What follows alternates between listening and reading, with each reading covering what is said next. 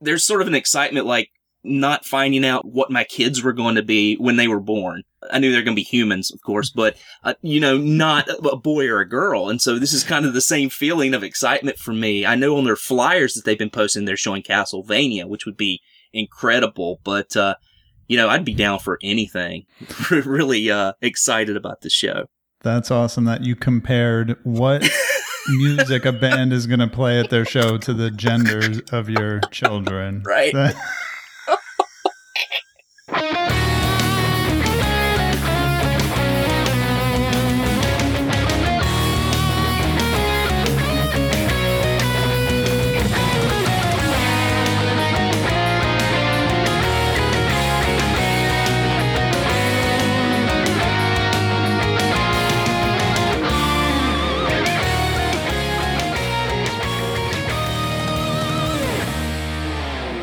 You are now listening to the RF Generation Playcast. The Playcast is the place where the Single Banana and I, Grey Ghost 81, discuss the monthly community playthrough games selected by us and shared by a community of gamers on rfgeneration.com and social media platforms like Twitter.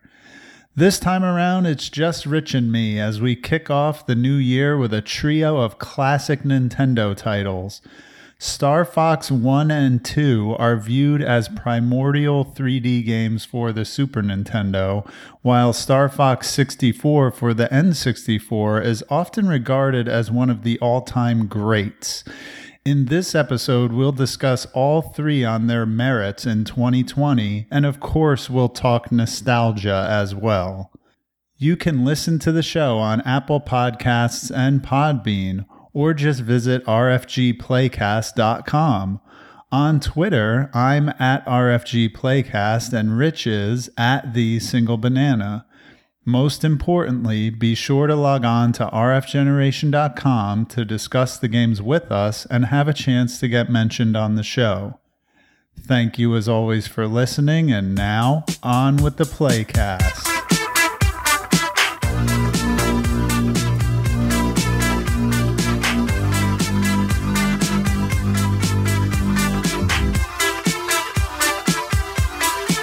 Check it out, Joe.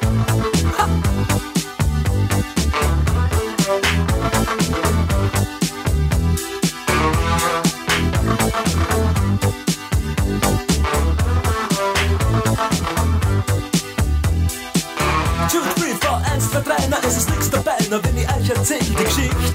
Nichtsdestotrotz, ich bin es schon gewohnt, im TV-Funk, da läuft es nicht. Tja, sie war jung, das Herz so rein und weiß und jede Nacht hat ihren Preis. Sie sagt, to the sweet, you got ram to the heat, ich verstehe, sie ist heiß. Sie sagt, babe, you know, I miss my funky friends, mein Jack und Joe und Jill. Mein Funkverständnis, ja, das reicht zur Not, ich überreiß, was sie jetzt will. Ich überleg bei mir, ihr Nasen spricht dafür, wäre das nicht noch Rauch? Die Special Places sind dir wohl bekannt, ich mein, sie fährt ja U-Bahn auch. Dort singen's Dreh dich nicht um, oh, oh. Schau, schau, der Kommissar geht um, oh, oh. Er wird sie anschauen und du weißt warum. Die Lebenslust bringt die um.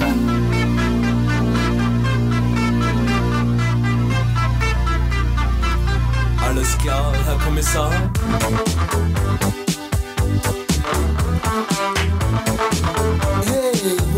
Some stuff, man, huh? Did you ever rap that thing, Jack? Is a rap to the beat? Wir treffen Jill und Joe und dessen Bruder Hip und auch den Rest der coolen Gang. Sie rappen hin, sie rappen her dazwischen. Oh my God. All right. Are we all right here, Rich? I don't know, man. What's going on? I had to apologize. Being a little late on this call. It's too bad, like 5 minutes or so, but it's rough when the wife goes out of town. I got the two boys, including the toddler, and he just wasn't having going down tonight. So hopefully I've got him locked in. I've got my 8-year-old here to supervise, and I was like, if he wakes up, just let him get in the bed with you. So I think we're all good, man. All right. I was trying to find my phone. I called my phone through the Alexa. It started ringing, and of course I had left it in my 3-year-old's room where I had just put him down, and he came out screaming, and I was holding a cup of coffee and I just spilled it all over my hands because I made some hot coffee for tonight's recording. Yeah, man, chaotic in the old banana household tonight. Interesting. Well, I actually wanted to kick off the conversation with something that's kind of related to that. We talk about health in general and mental health topics sometimes around here. And I noticed that you and I have some work-life balance issues going on around the same time. And yeah, we've been talking about it behind the scenes, and it's something that has affected my games played. You'll find out about that later. And I'm just curious to hear about your situation, and I'll tell you a little bit about mine, and then maybe we could hash out some wisdom, some tips to get past it or to improve that work-life balance. Maybe we should ask for some wisdom. Yeah. Yeah, definitely. I have some ideas, and my situation has kind of improved. I'll just say what's been going on with me is that I have my full-time position at my company. You know, my official job title is warehouse manager. And where I work, there's been a lot of operational changes over the past year or so. And the business has just slowed down to the point where I have very little to do at a certain point. And I just have a lot of bandwidth, and it got really bad. It was very depressing. It was boring. And it's a challenge to go to your superiors in the right way to say, hey, I need more to do, you know? Oh, absolutely. But luckily, I was able to do that, and I was given an opportunity to help on some projects that are, I don't want to say they're above my head, but they're just in a completely new realm of the business that I have no experience in. So I went from my workload being so slow that it was depressing and boring and sad to what my boss referred to as drinking from a fire hose, with just training and new information and tons of new responsibilities. And it's been really exciting lately, but for a while when I first started it, it was just like, oh man, I made such a mistake. I'm way in over my head. And I'm usually very good at not taking my work home with me, meaning taking the stuff off of my mind when I walk out the door. But I was having a real problem with that, with all this new stuff and just worries and questions swirling in my head. And it was really hard to focus on anything. And it was hard to get to sleep. And for a while there, I was in this stage of like, wow, this is too much, but I'm starting to get used to the new responsibilities and just trying to be grateful for the opportunity and just learning new things. So, yeah, I was in a similar situation about 4 years ago in my old job. I just had a lot of downtime and felt like I had nothing to do and significantly bored. And people might be like, what are you complaining about? You're getting paid to do nothing. But I think you and I are similar in that we like to stay busy to make the day go by. We like to work, we like to feel like we're a valued member of wherever we're working. So I feel like you did the right thing for sure in going and asking. Now, if someone else is in this situation, the best way to do it is not to go and say, hey, I'm bored. Do you have anything I can do? It's to go and say, hey, I feel like I could help out in different areas. You have some other stuff that I can do. I feel like I have a lot of free time on my hands where I could be helping a little more. And I think that's the way to approach it, Yeah. But like you said, you can get into the case where you might be overloaded with work. And it sounds like that was what happened to you, and you were just a little overwhelmed for a while. But it sounds like it's maybe finally settling down, right?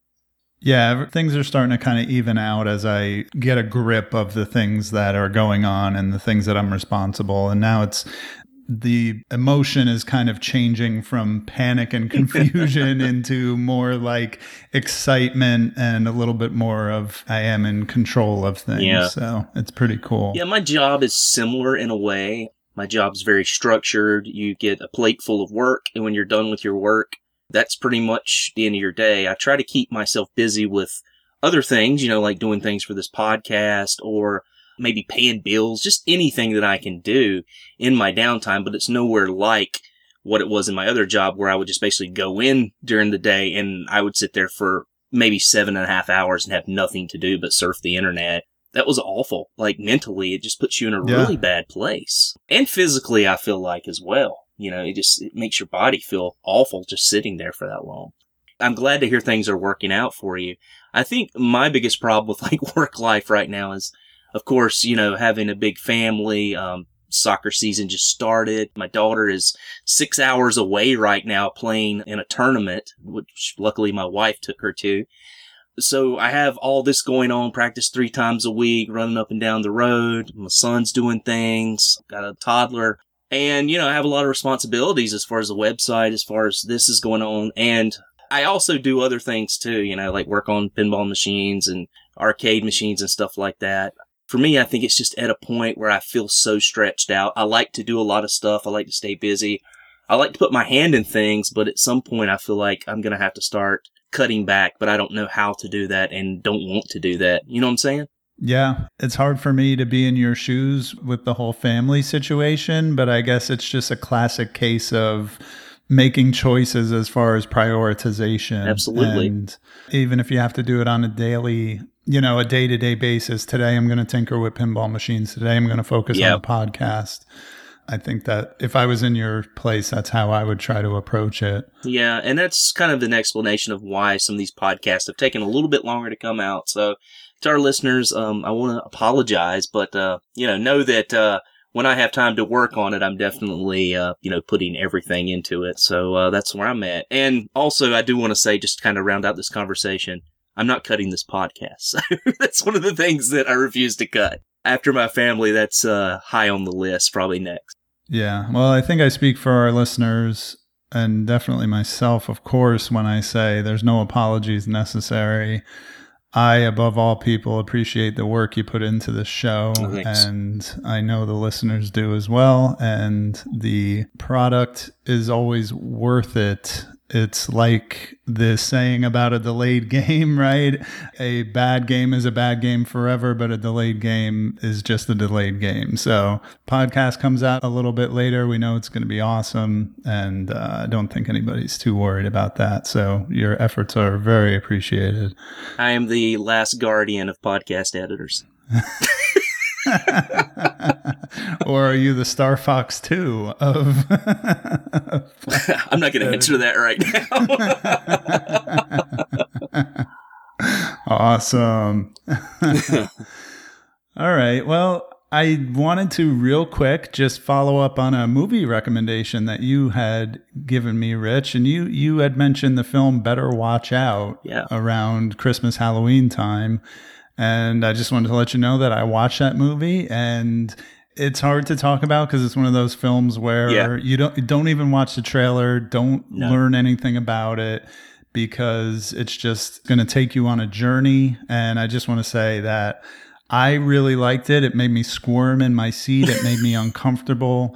It was disturbing and bordered on mean-spirited, but in a way that wasn't gratuitous, like in a, you know, a torture-y kind of way. So it just really like tinkered with my emotions and what like I'm willing to tolerate in a horror movie. So really good recommendation, and I just wanted to kind of echo that.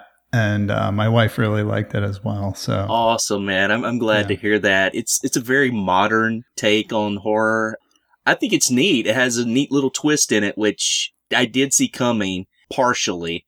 And again, I don't want to spoil that. The ending, the very end of it, is such a great payoff. That is one of the best shots ever. I love it.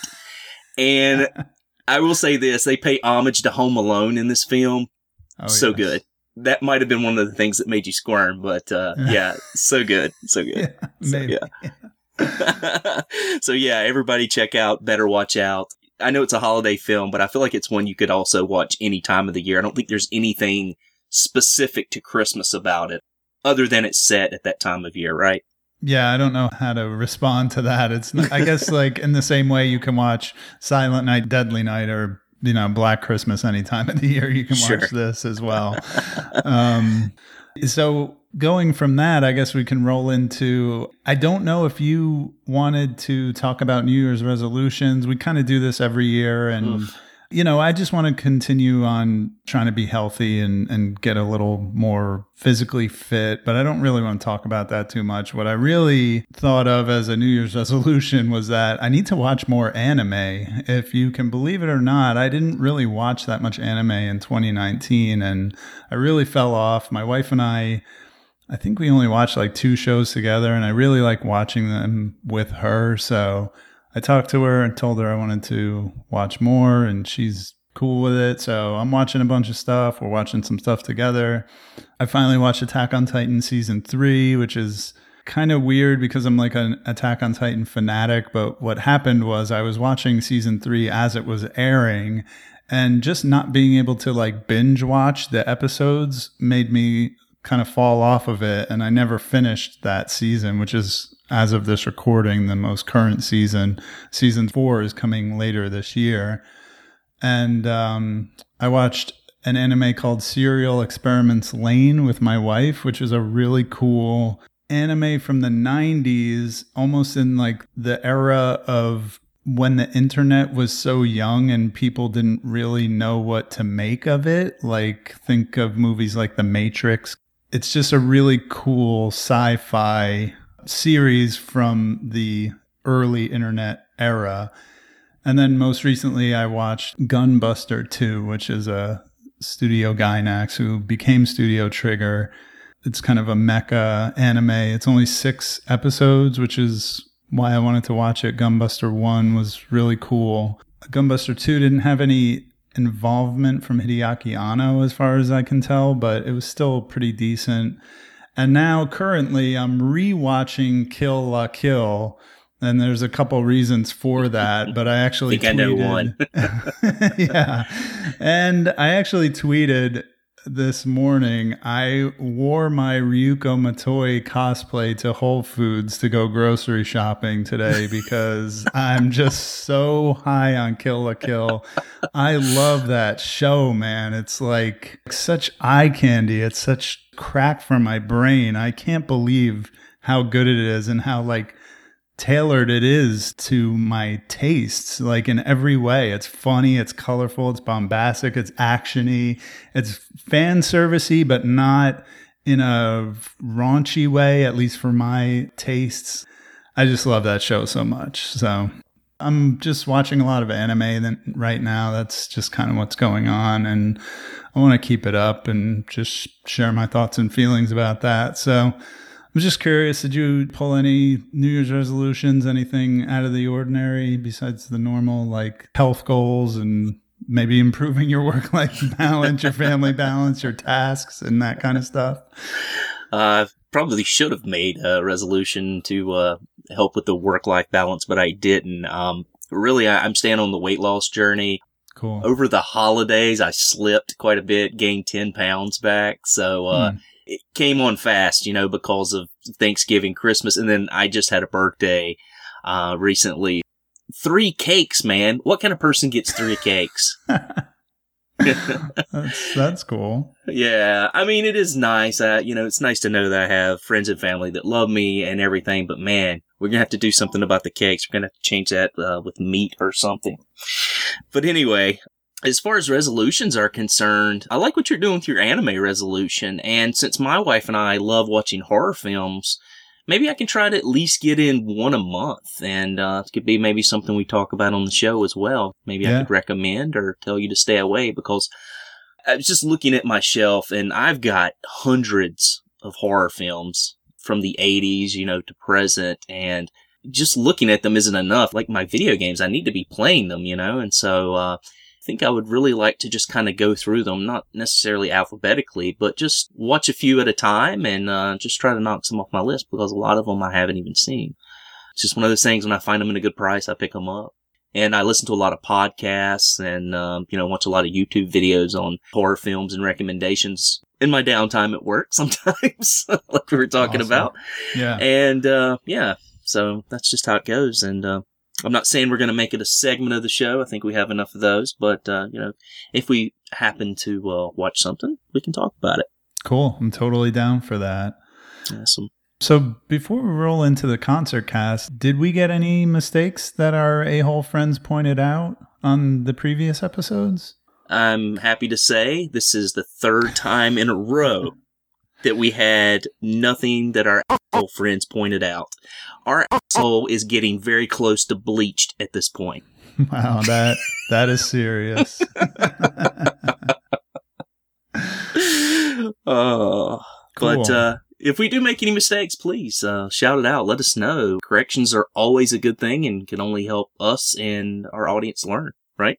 Absolutely. And for anybody who missed it, our last episode was our year-end extravaganza, and we had guests Crabmaster 2000 and Dougley 007 to talk about our favorite playthroughs of 2019, as well as many other topics.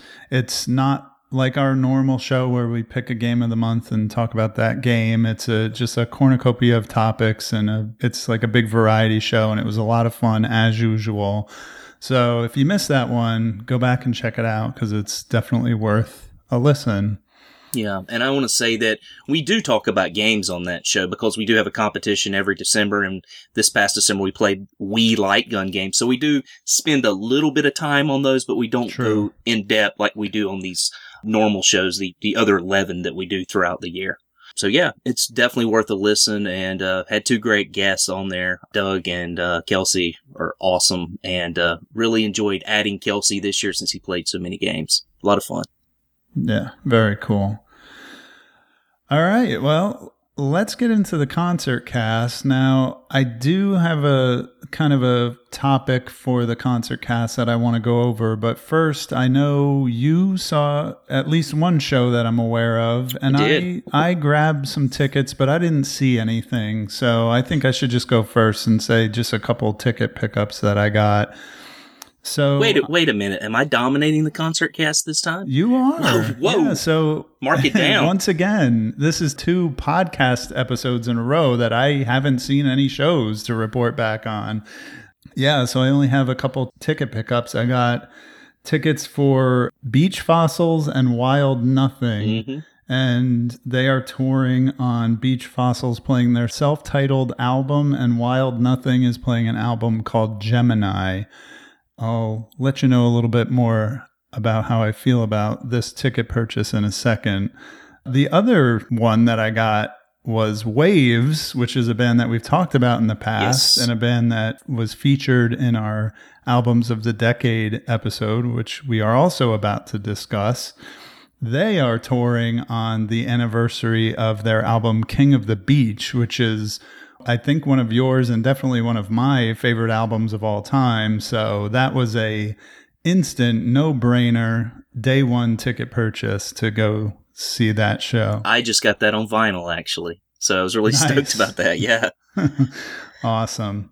Yeah, so that's it for me. What about yourself? I know you saw something very similar to what I just talked about. Absolutely, I sure did. I want to say first, though, that I saw something the other day that was on some packaging. As you know, Sean and I do keto, and one of the things we eat a lot of are pork rinds. That may sound disgusting to some, but they are incredibly delicious, especially the good ones. So I thought that if you and I ever started a band, I came up with the perfect band name for us. And I was looking on a pack of pork rinds, and there's this like big yellow sticker, and it says on it, Ring on Meat. Now, do you know what that means? Ring on Meat. No, I don't know what that means. Basically, it's to the grocery store clerk to put it in as a meat product. Ring on Meat. Okay. Love it. Right. I think it's a great band name. Pretty sure it hasn't been used. It's ours. Putting the stamp on it right there. I'm down. Let's get the t-shirts printed. I can do that. Yeah, that's true. We won't even have a band. We'll just have a fake band and put tour dates on there and stuff. That'd be great. That would be rad. Let's do it. All right. So, as you mentioned previously, you had tickets to a show, Beach Fossils. Now, this was a band that said their opening album in 2011 was my album of the year. It was on our music show, and you told me about the show, and I actually got tickets to this show as well. And in between our last recording, I've already seen them. I saw them on the Friday after my birthday. My wife and I left the kids with the grandparents, and just she and I went out to a really nice dinner and went to the Cat's Cradle, which is a killer place to see a show, and actually got to see Beach Fossils. This is strange. I haven't done any research on this, but you said that Wild Nothing was opening up for them. The band that was opening up for them when I saw them was called Gemini Nothing. And I think that maybe is Wild Nothing, just doing the Gemini album. I don't know. But I saw them open up and they were really good. We didn't catch the whole thing because we went to dinner and the show was kind of late. So I was kind of like, we can kind of miss the opener, just take our time and relax and go see Beach Fossils. But caught a few songs there at the end, and I think it's something that you might enjoy, man. So I know you're a little hesitant about the Wild Nothing after listening to some of their stuff. Yeah, so I just got to ask, so these two albums come from an era in the late 2000s, early 2010s, where there were a bunch of bands like this, and I don't know if you've ever heard of bands like Surfer's Blood. Yes, love Surfer's Blood.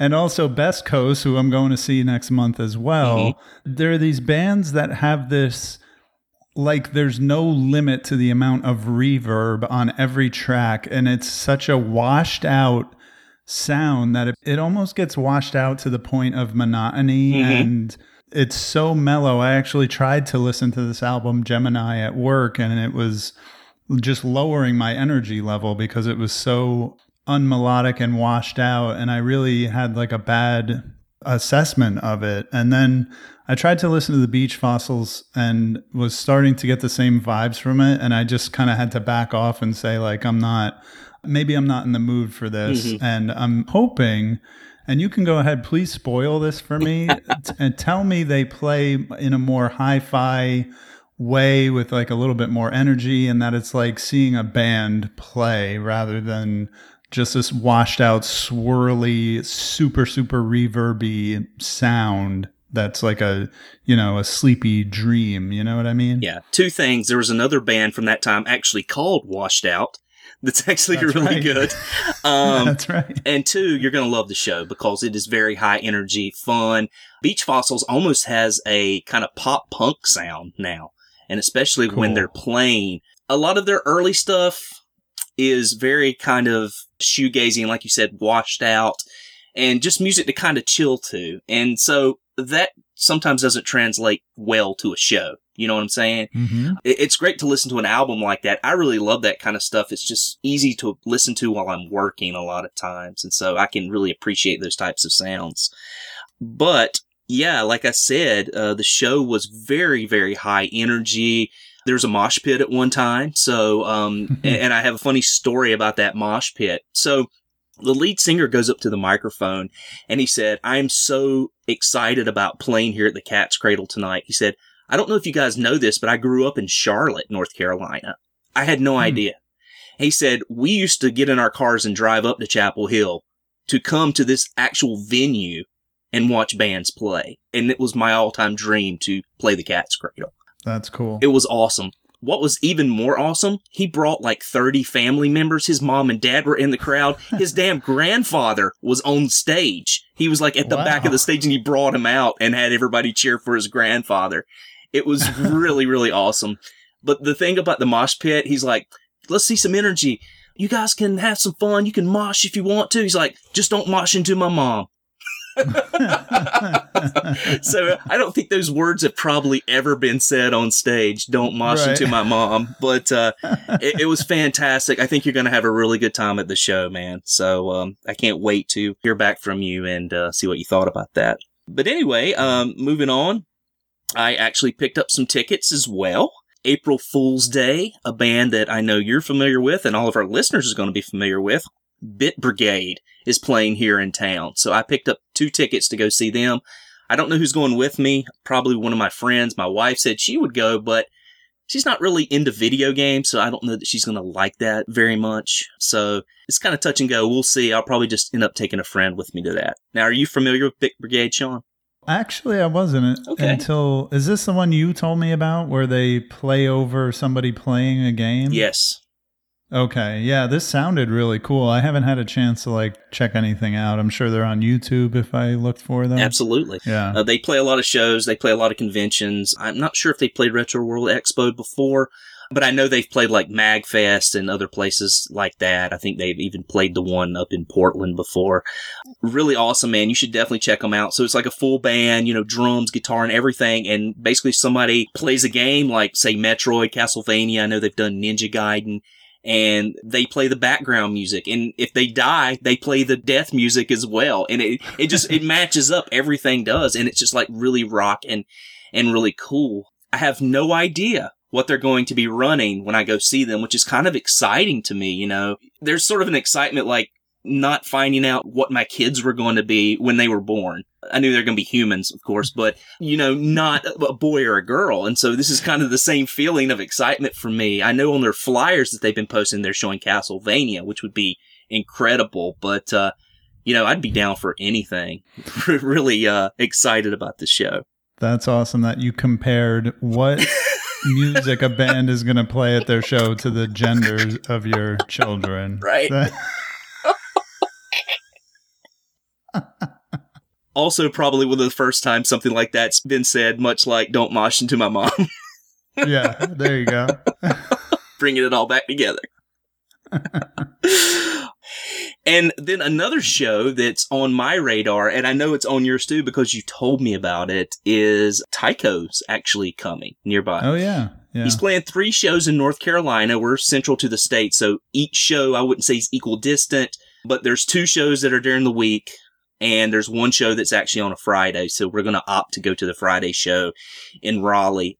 One of my coworkers, she's going to go with my wife and I because I actually got her into it. She was having a bad day at work. And I was like, hey, why don't you listen to this? And she listened to it and she's like, oh my God, it just made my day so much better, And, so she's going, and I'm actually going to call the place to see if my daughter can get in.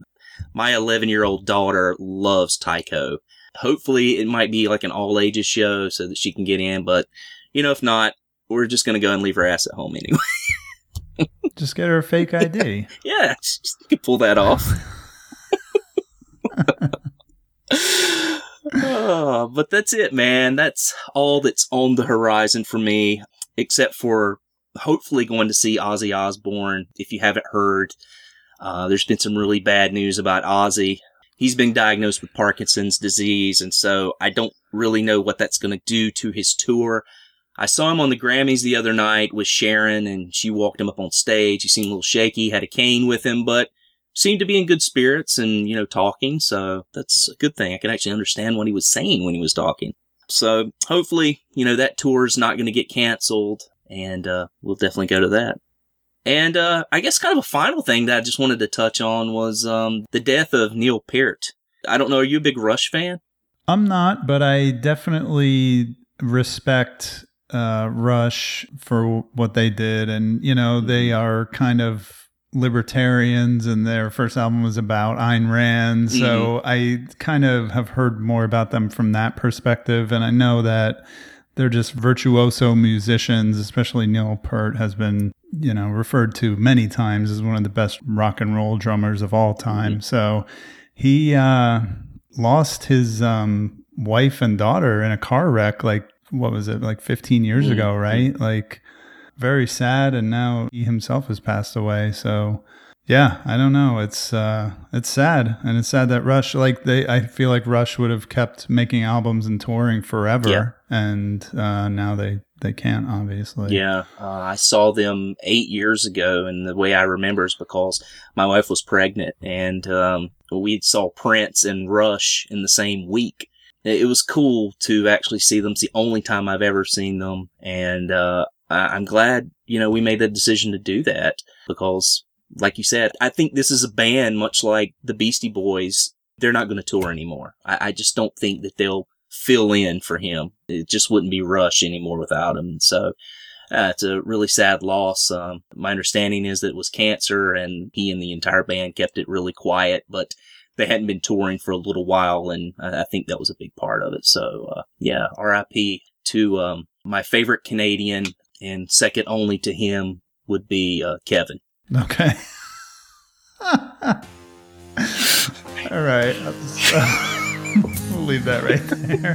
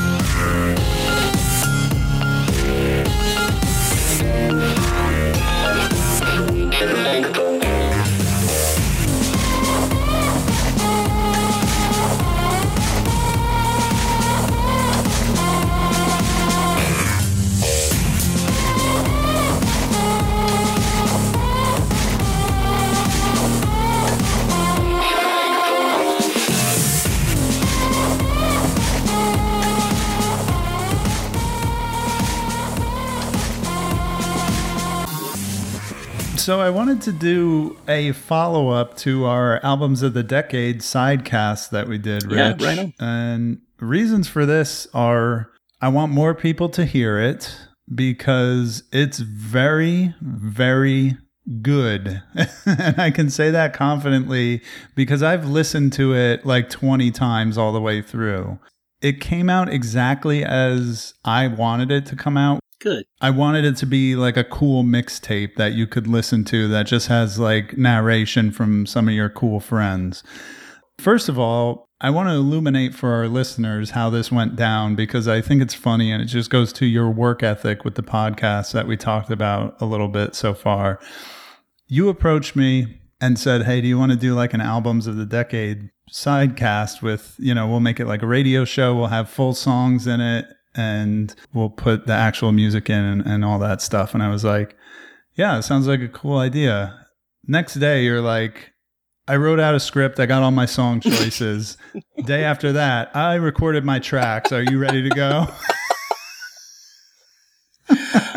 And I was like, dude, I got to do some research and like listen to some music here. So then I'm like filling in like my playlist and I'm like, so what do you got? Like a top 10? And you're like, no, I have 23 tracks. I was like, oh God. Yeah. I get excited about stuff like that. And although I like top 10 lists, I think top 10 lists are kind of like subjective. Like, why stop at 10? Like, why not put the things you really like on there? I mean, don't go overboard. But when it comes to sharing music and talking about music, it's really one of my favorite things to do.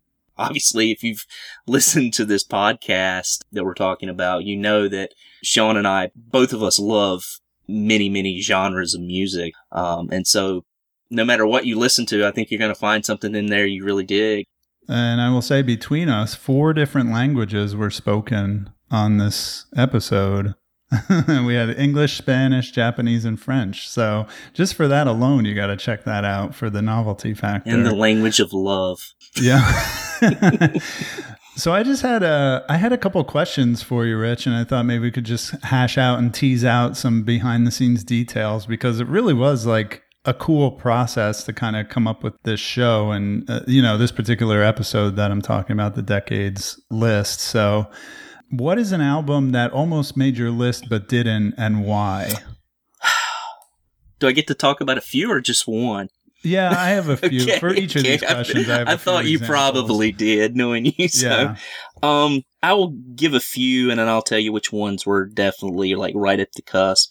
One album that I kind of wanted to put on there was Beck's Morning Phase. I'm a huge Beck fan, and this is the one that Beck won the Grammy for.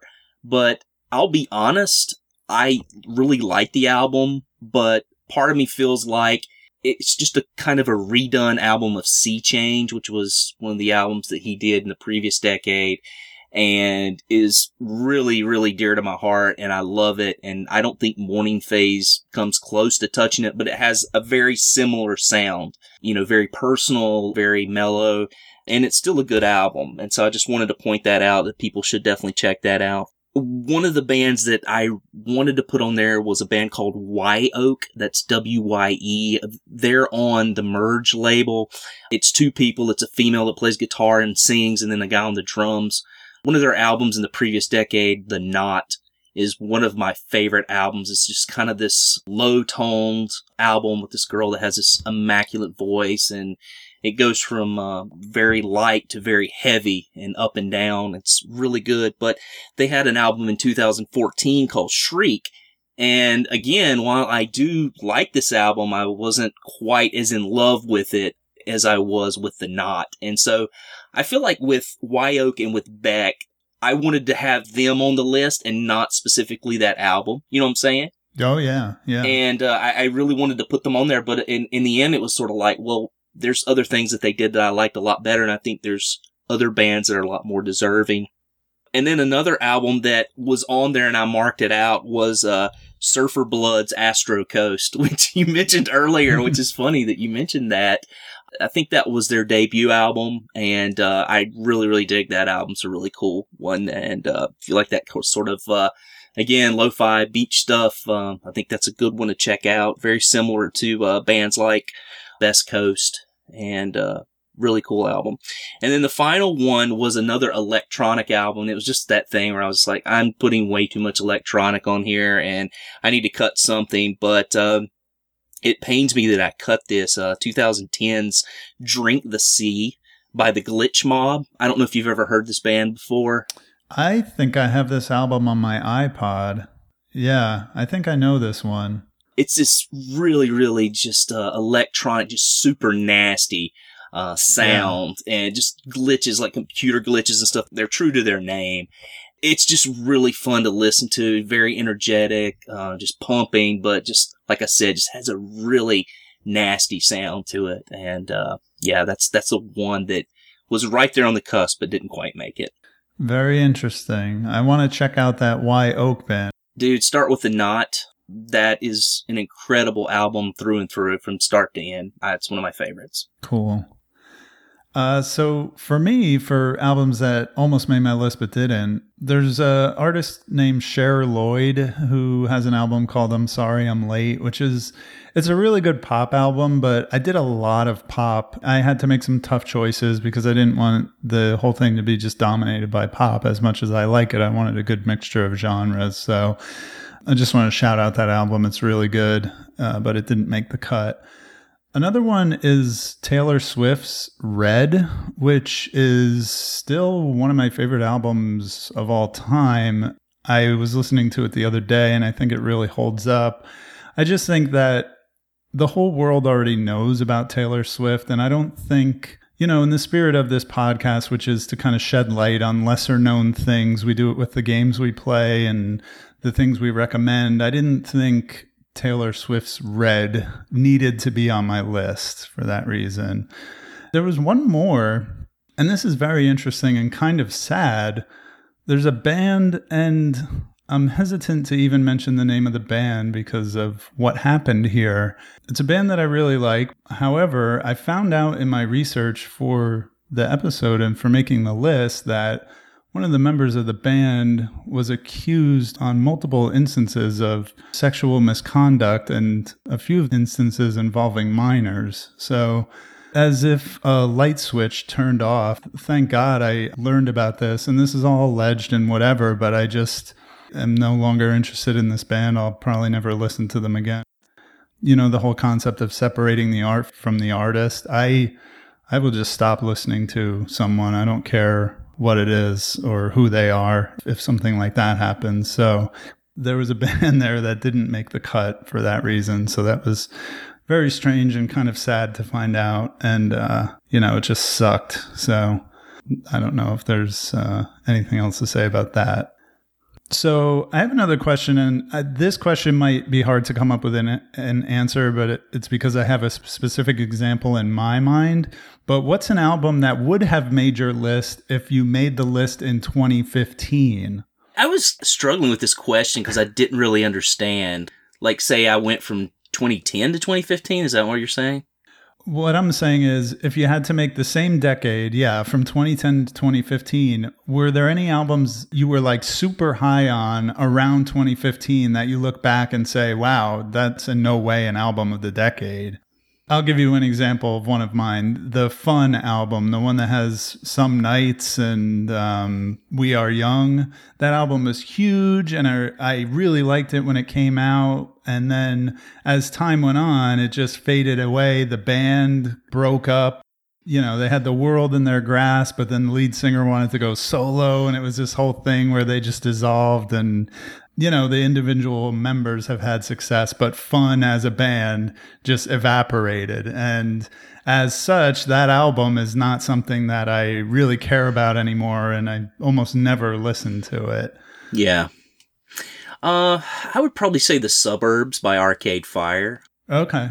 I was really high on Arcade Fire with their first album, Funeral, and it's still my favorite, even though Suburbs is the one that obviously won the Grammy that year. And according to Kanye, who the f*** is Arcade Fire? So, but, The Suburbs is one I still like. I don't listen to it as much as I listen to Funeral, and it's not something that's in my rotation, but I still like the album, and I definitely think that if we would have cut this off from 2010 to 2015, that's one I would have put in there. That is one that would have been on my radar as well. I really liked that album at the time it came out, and I was really into them for a long time. Another one for me is Kesha, her album Warrior. I remember when this came out, man, it has We Are Young on it, has a bunch of other good songs. I even at the time thought all the deep cuts were good. The Strokes are on it. Iggy Pop is on it. At the time, I thought it was like one of the greatest pop albums ever. But again, over time, it's kind of faded from the like pizzazz or whatever it had going on. It's just kind of dated now. And then on top of that, you have to factor in the allegations against the producer, Dr. Luke or whatever his name is, that he was physically and or mentally abusing Kesha, and like just all the drama and stuff that went on with that. It kind of puts a taint on the album. It just casts this like dark pallor over it that it makes it, again, hard to enjoy just because of the history behind it. Yeah. So that was another one that if I made this list a long time ago, I would have thought, oh, this is going right on it. But that one didn't make the cut either. Well, it's funny. I really learned something about myself. And I guess this question is sort of poignant in this regard. I felt like a lot of my albums were from like 2010 to 2014 and 15.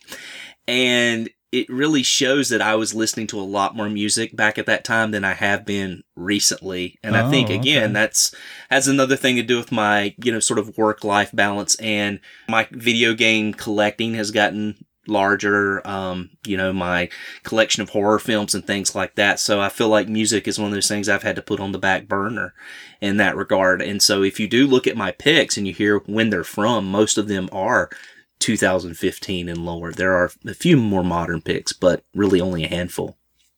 Gotcha. All right. So what were some of the highlights and lowlights of the other person, meaning me? Now you had to listen to all my songs and, edit my parts together. So what were some of the things that you liked in my segment and some of the things you didn't like? Maybe some surprises, any comments like that? I know that you're really big into pop, and that's really not my thing. I'm just not a pop person. But I will say that I really loved the first two tracks that you picked. XXO okay. by Mia, and then the Uffy ADD SUV. I really like those two songs. A lot of fun, and just really enjoyed the beats on those songs, and became two of my favorites that you had. The other thing that you put on your side that I didn't have, just because I don't listen to a lot of rap, and like you said, you and I are kind of old heads when it comes to that. I think that's the term you used, and it's very truthful. I do like a lot of the older rap, like Run DMC and LL Cool J and a lot of that stuff. But I really like Banana Clipper by Run the Jewels. I was shocked at how much I liked that Danny Brown song. It was a little off-putting the first time I heard it. Yeah. I was like, what is this, man? This really is choppy and odd. And then, like, as I was editing and stuff, I kept listening to it. And then, my wife and I went on a trip and we were listening to the podcast. I'm like, man, I really, really dig this song. It was awesome. That was Ain't It Funny. And then I like the Droob song, too. I liked all three of your picks. The Bangladesh. I really liked the sampling in that song at the beginning and stuff. It was really, really cool. And so I just really love that segment of your podcast a lot. As far as the Screamo stuff, as you mentioned, this might be the most off-putting, but it would be the one you might appreciate the most. I did come away with a better appreciation of the music and also like what it actually was, like the genre. I think my favorite song out of the three was probably La Dispute's Most Bitter Fruit. I really liked that one a lot, and I really actually liked Gouge Away's Hey Mercy. It was really good. I wasn't so keen on the Touche Amore stuff. It wasn't really the sound, but maybe just the song. So it's something that, I would probably like to hear a little more of. It might just be the track that I wasn't crazy about, but really enjoyed that segment a lot more than I thought I was going to, And then the other song I wanted to point out, and I'm not even going to try to pronounce the name of this, and I know you're not going to remember, but whatever the Japanese group was on there, that song kicks ass. That was really, really cool. I really enjoyed that. Yeah, I love that song. The group is called Gesso Kiwami no Otome. I can pronounce the band's name. Nobody's going to even be able to spell that, so they're never going to be able to find it. It's funny. It took me like 9 or 10 takes to say the song title, and I know a tiny, tiny bit of Japanese, and pronunciation is not very hard to me, but what kept happening was I kept like singing the song because the title of the song is the chorus. So it was really hard for me to like get the pronunciation right because I would break into like singing the song and then I would trip over myself. So it took me so many takes to get it right. I just remember when my wife and I were listening to it on our trip, we were just driving, just the two of us. And she just looked at me after you said that. She's like, what the hell?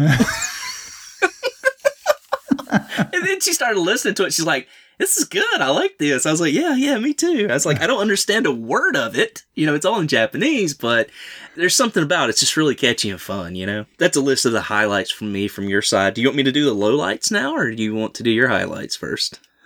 Well, I could tell you, I really liked the Mountain Goat song that you chose. Yeah. Again, I have a bunch of their albums on my iPod, but I'm just not like super familiar with their music. But that song, I just like that bouncy acoustic guitar indie rock sound that they had going on. And the song tells a story, and I just really like the lyrics to it.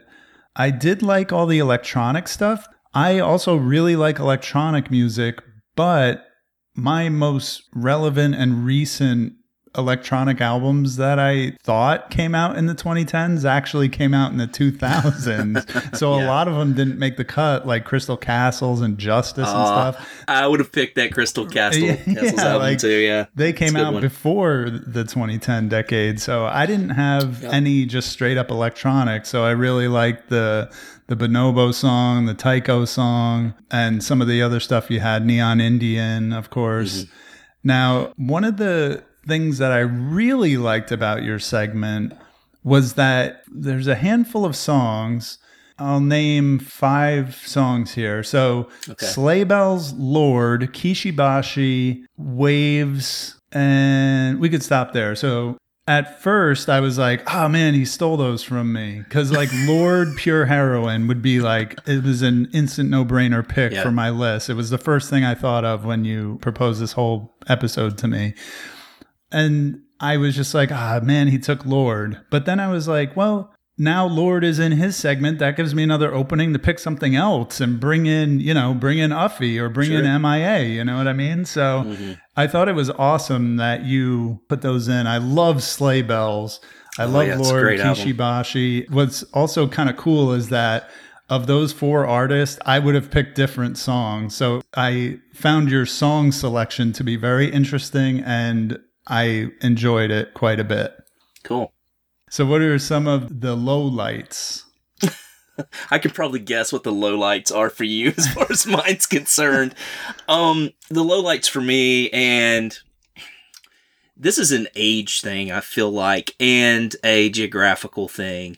I'm not a pop punk guy. I've just never really been into pop punk. And so that segment to me was probably the one that I least enjoyed. Now, some of it was pretty good. I did like Modern Baseball a bit. I thought that was a pretty good song. But there's a bit of an age difference between us and our buddy Bill, who's been on the show before. He's a big pop punk fan as well. When I go up to Connecticut and I'm riding around with him, he's always listening to pop punk. Our buddy Russ, who's from the north as well, up in Connecticut, he loves pop punk music, was in a pop punk band. So I think it's like a regional thing. I think like up north, that was like really huge. Green Day kind of started all that stuff, and I was really into them at one time, but then it just kind of fell away, and I started listening to more heavier type punk music, bands like Rancid and Fugazi, and even the Descendants to a certain extent. And so I just really never got into that pop punk thing. Still to this day, I just don't have the appreciation for it that a lot of people do. Okay, that's fair, and that doesn't hurt my feelings. Yeah, no, I'm not trying to dog it. It's just like I said, I think it's a regional thing and an age thing. I think people that were younger to me like started listening like Good Charlotte and Blink-182 and bands like that, whereas I was just kind of past that and was just kind of listening to my own thing at that point, and finding a lot of indie music at that time and not really listening to what was on the radio. Gotcha. Well, for, my lowlights of your segment, I enjoyed most of what you put here. And I should mention also, I really like the Jason Isbell song that you picked. I really want to take the time and just listen to his music, because every time I hear one of his songs, whether it's on YouTube or through this, like I just really like him. But I was kind of surprised to hear Greta Van Fleet. And it's kind of hard for me because I don't like Led Zeppelin in the first place. So when there's a band that comes out and just sounds like this, I don't want to be too derisive, but they are just really a carbon copy of Led Zeppelin. And they're not the first. Many bands have tried this. Wolf Mother, if you remember them, they were this other band that did the whole wannabe Led Zeppelin sound. Black Mountain was another one that did that whole sound. Yep. I was surprised. I was like, oh, Rich likes Greta Van Fleet. So, yeah, that one was just kind of like a low point for me because I'm just not into it. So, and then the other one was Ghost, which was... So, our listeners know I'm not into heavy metal for the most part. I like some of it when I hear it. But Ghost is a band that I've heard so much about, and maybe I just need to try some of their other songs, but... This one I just didn't like. I like that it had kind of like a hook to it. Like it had like a kind of a good poppy hook to it. But then like the lyrics were just like this kind of goofy, like satanic, LARPing. I don't know. Is all their stuff kind of like that? Yes. Or? Yeah, absolutely. Okay. Yeah. If you don't know the band, basically what they do is for each album, they choose a new pope. Their lead singer comes out dressed as like the Pope, but like with skeletal face, but the mitre, everything. And so each album is just a succession. All the guitar players and the drummer, they all wear masks. No one's ever seen any of their faces. And so that's just kind of the whole shtick behind it. Their music is kind of like Hail Satan kind of stuff and a little bit evil, but it's sort of the reflexive of what you typically get, which is kind of nice. I don't necessarily want to say it's satanic, but it's like anti-Christian. Yeah. I don't think that that's really their belief. It's just sort of anti-Christian, which I'm okay with. I like to hear other people's philosophies and ideas about things. You know, a lot of it's just the music and, you know, a lot of the guitar riffs and stuff like that. My wife and kids love it as well. And Cool. we're just really into it, you know. And, yeah, I mean, I might not have picked one of their best songs, but it's one of my favorites. Okay. Well, speaking of that, my next, and I have one more question after this to wrap it up. But Sure. Did you make any last minute song changes? Because I actually made a couple. The only changes I made were taking out that Wyoke album. So within artists, you didn't have one Kishibashi song and then changed to a different one at the last minute? Nothing like that? You know, I really don't remember it that well. As far as which song I wanted to use, I kind of feel like with Kishibashi, I had to listen to the entire first side of that record because there's a lot of songs right there in a row that I really, really love. But, you know, just pick the one at the time that was just really kind of vibe for me, you know? Yeah. No, I get that. So for me, I had similar choices, like with my song selections, like with Uffy, ADD SUV is like the top single on that album. I do like the whole album, but that song just stands out above everything else on it. A lot of them just fell right into place. With La Dispute, it was actually really hard to pick a song because a lot of their songs, they're like really, really intense lyrically and obviously musically because it's hardcore screamo music, but like they have songs that will just wreck you emotionally. And I didn't want to put the listeners of our podcast through that in a thing that's just kind of trying to showcase the music of the decade. Like La Dispute has a song called King Park, which is probably their best known song, which is about a kid who gets shot by accident in a drive-by shooting. And the lyrics of the song kind of follow the shooter as he realized what he's done. And I don't want to spoil the song. It's one of those songs you can only hear it for the first time one time. So if you want to go cry, go listen to King Park by La Dispute. So yeah, a lot of their songs are like that have this huge emotional impact. So I tried to pick one that was more just like general. And then I was really glad to hear that you liked the song Bangladesh by Your Old Droog, because I actually had another song first called Blood.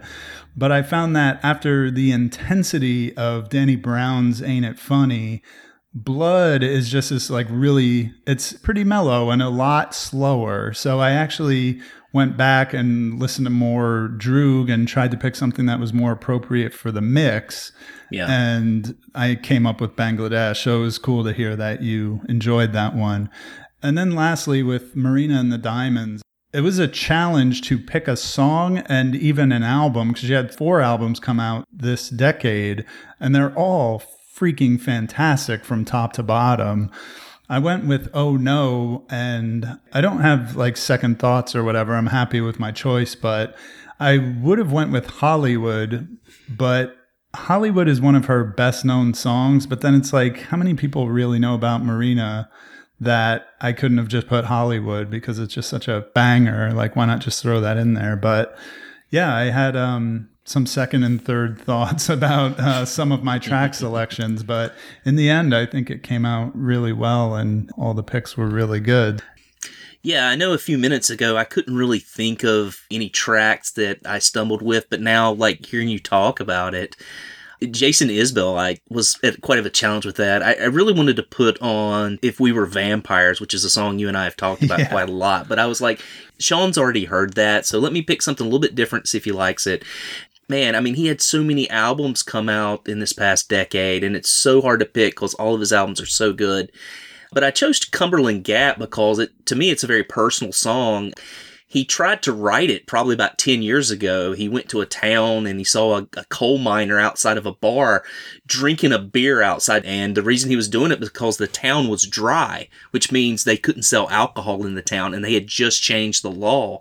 And he said that he saw that and he thought that was one of the coolest things, but he could never put down in words a song for that. And so he writes this song like 10 years later about that moment.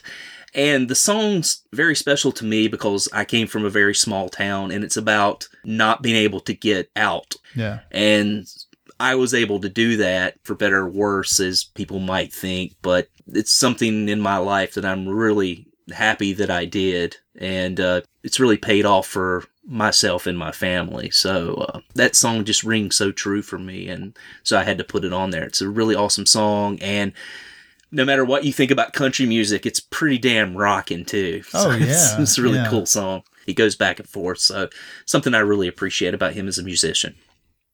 Awesome. Cool. Thank you for elaborating on that. So my last question, Rich, is would you be interested in doing another one of these for a different decade? I might let you edit it, but now, do you mean like past decades? Is that what you're saying? Yeah. Well, I mean, are we going to have to keep the show going for another 10 years? No, if we do like, let's say 6 months or next year, we do another one, best albums 2000 to 2009, or best albums of the 90s or the 80s. Like, would you? I know the 80s or the 90s would be really intense, but actually doing like a 2000 to 2009, maybe working our way backwards would be pretty cool, I think. Yeah, I could be up for that. Yeah, the 80s, you would get nothing but new wave music from me. I'm just kidding. No, that would be a big part of it. Yeah. But you get some pretty cool rap too. But yeah, man, let's put it on the old agenda and try to maybe work that out in another little sidecast later on. Awesome. I hear your heartbeat to the beat of the drums. Oh, what a shame that you came here with someone. So while you're here in my arms, let's make the most of the night like we're gonna die young. We're gonna die young. We're gonna die young. Let's make the most of the night like we're gonna die young.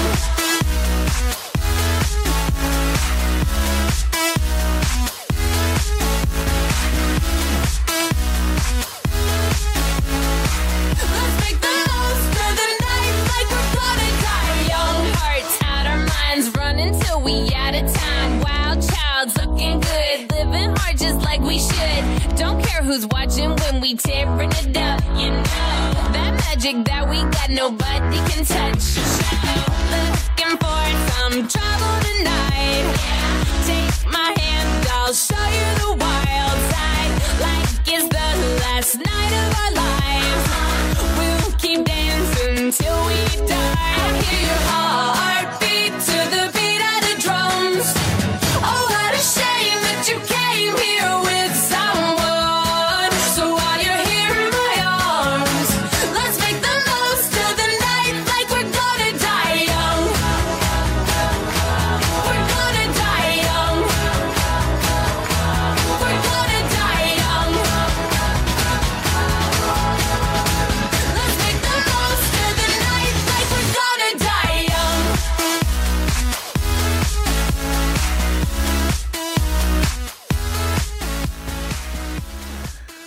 All right, so let's roll into news. Now, Rich, did you have a chance to check out this video that I threw in the notes? Yeah, I did, actually. Awesome. So we had an artist that I've talked about many times, Charlie XCX. She teamed up with an electronic group known as Galantis, who I also really like. And they did a promotional video for Nintendo for a song that's called We Are Born to Play. And I got to tell you, Rich, I saw this pop up in my suggested YouTube feed and I was like giddy with excitement to see what it was. Because like here are two of my favorite things coming together, which is Charlie XCX and Nintendo and video games. And it's just a cool little like joyous promo video with like graphics and people playing the games and jumping through pipes, and Charlie XCX is on top of Princess Toadstool's castle with Toad and just looking out over the world smiling and singing. And the song is a real banger. Like I really like the song. It's very catchy, and it incorporates actually the Super Mario Brothers main theme towards the end of the song in a really cool way. So I just wanted to shout that out. And I think that's maybe an obvious music choice to stick into this episode. But you had a chance to listen to it and watch the video. What did you think of it? No, it was pretty cool. It's very Mario heavy, I thought. Yeah. I would have liked to seen a few more of those special Nintendo characters on there. But yeah, it was a fun video to watch. I did have one question for you. What the hell is going on with that watch that everyone's wearing? Is that something that is coming out soon, or is that something that's from Japan? Do you have any idea? You know what? I did notice it. I actually have no idea. We should probably should have looked that up, but who knows? There you go. We're throwing out a correction that people can make. So tweet at us what that watch was. It's not a correction. We didn't screw up. We saw it and we didn't research it. How about we just put it in the next one? Yeah, that's fine. I think they might be going back to the biometric stuff, like they were going to do that finger clamp sensor thing for the Wii, and Fitbits are very popular. My wife has one and she loves it. So yeah, like Ring Fit Adventure, which I've been playing a lot, something like a watch would just fit right into all that. Yeah, so the next news item is something that you put in. So why don't you take it? Yeah, I actually got an email on my phone the other day, and it was about the Video Game Hall of Fame, and it was wanting me to go on and actually send in a recommendation for a game that would be considered to be in the Video Game Hall of Fame. The Video Game Hall of Fame started back in 2015. Is this something you followed, Sean? It actually wasn't, and I hope I'm looking at the right thing, because this was kind of difficult. Well, I don't know if the difficult is the word, but it's kind of hard to research if I was looking at the right thing. Mm-hmm. Is this regarding the National Museum of Play? Because that's the website I'm on. I think so. And it does start inductees in 2015. So I believe that's what you're discussing. Yeah. So I'll just go ahead and read off the series and the games that are actually in there. 2015 was Doom, Pac-Man, Pong, Super Mario Bros., Tetris, World of Warcraft.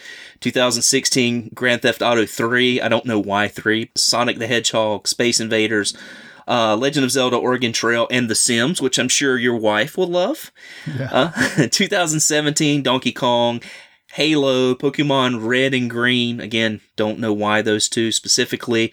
Street Fighter 2, 2018, Final Fantasy 7, Final Fantasy 4, Space War, Madden, and Tomb Raider, and 2019 was Solitaire on Windows, Mortal Kombat, Colossal Cave Adventure, and Super Mario Kart. I think that was Final Fantasy 7, Rich. You started saying 7 and then you said 4. I think I just maybe typed it in wrong, and I was thinking, okay. Yeah, I'm sure it was 7, because that's the one I think in the U.S. most people are in love with, so yeah. Yeah, and I would just throw out there, are you saying Grand Theft Auto 3, why not just say Grand Theft Auto, the series? Yeah, okay. I was kind of wondering why the third. Yeah, I think that's just because that's the one that's kind of the landmark, broke into the 3D realm. Yeah. Kind of revolutionized the open world sandbox genre. And kind of the same thing with Pokemon Red and Green. They were the first ones, the biggest ones. And yeah, I guess that's what they were going for. I don't know, but that would just be my guess. Well, it's Pokemon Blue and Red that came out, and then Yellow came out later. So I was wondering, why green? Okay. Which was kind of weird. I mean, I don't know if that has something to do with, maybe that was what it was called in Japan or whatever, but, maybe our listeners can tell us and correct us. But the question I wanted to know is, what would you pick as a series or a game that should be nominated for the Hall of Fame?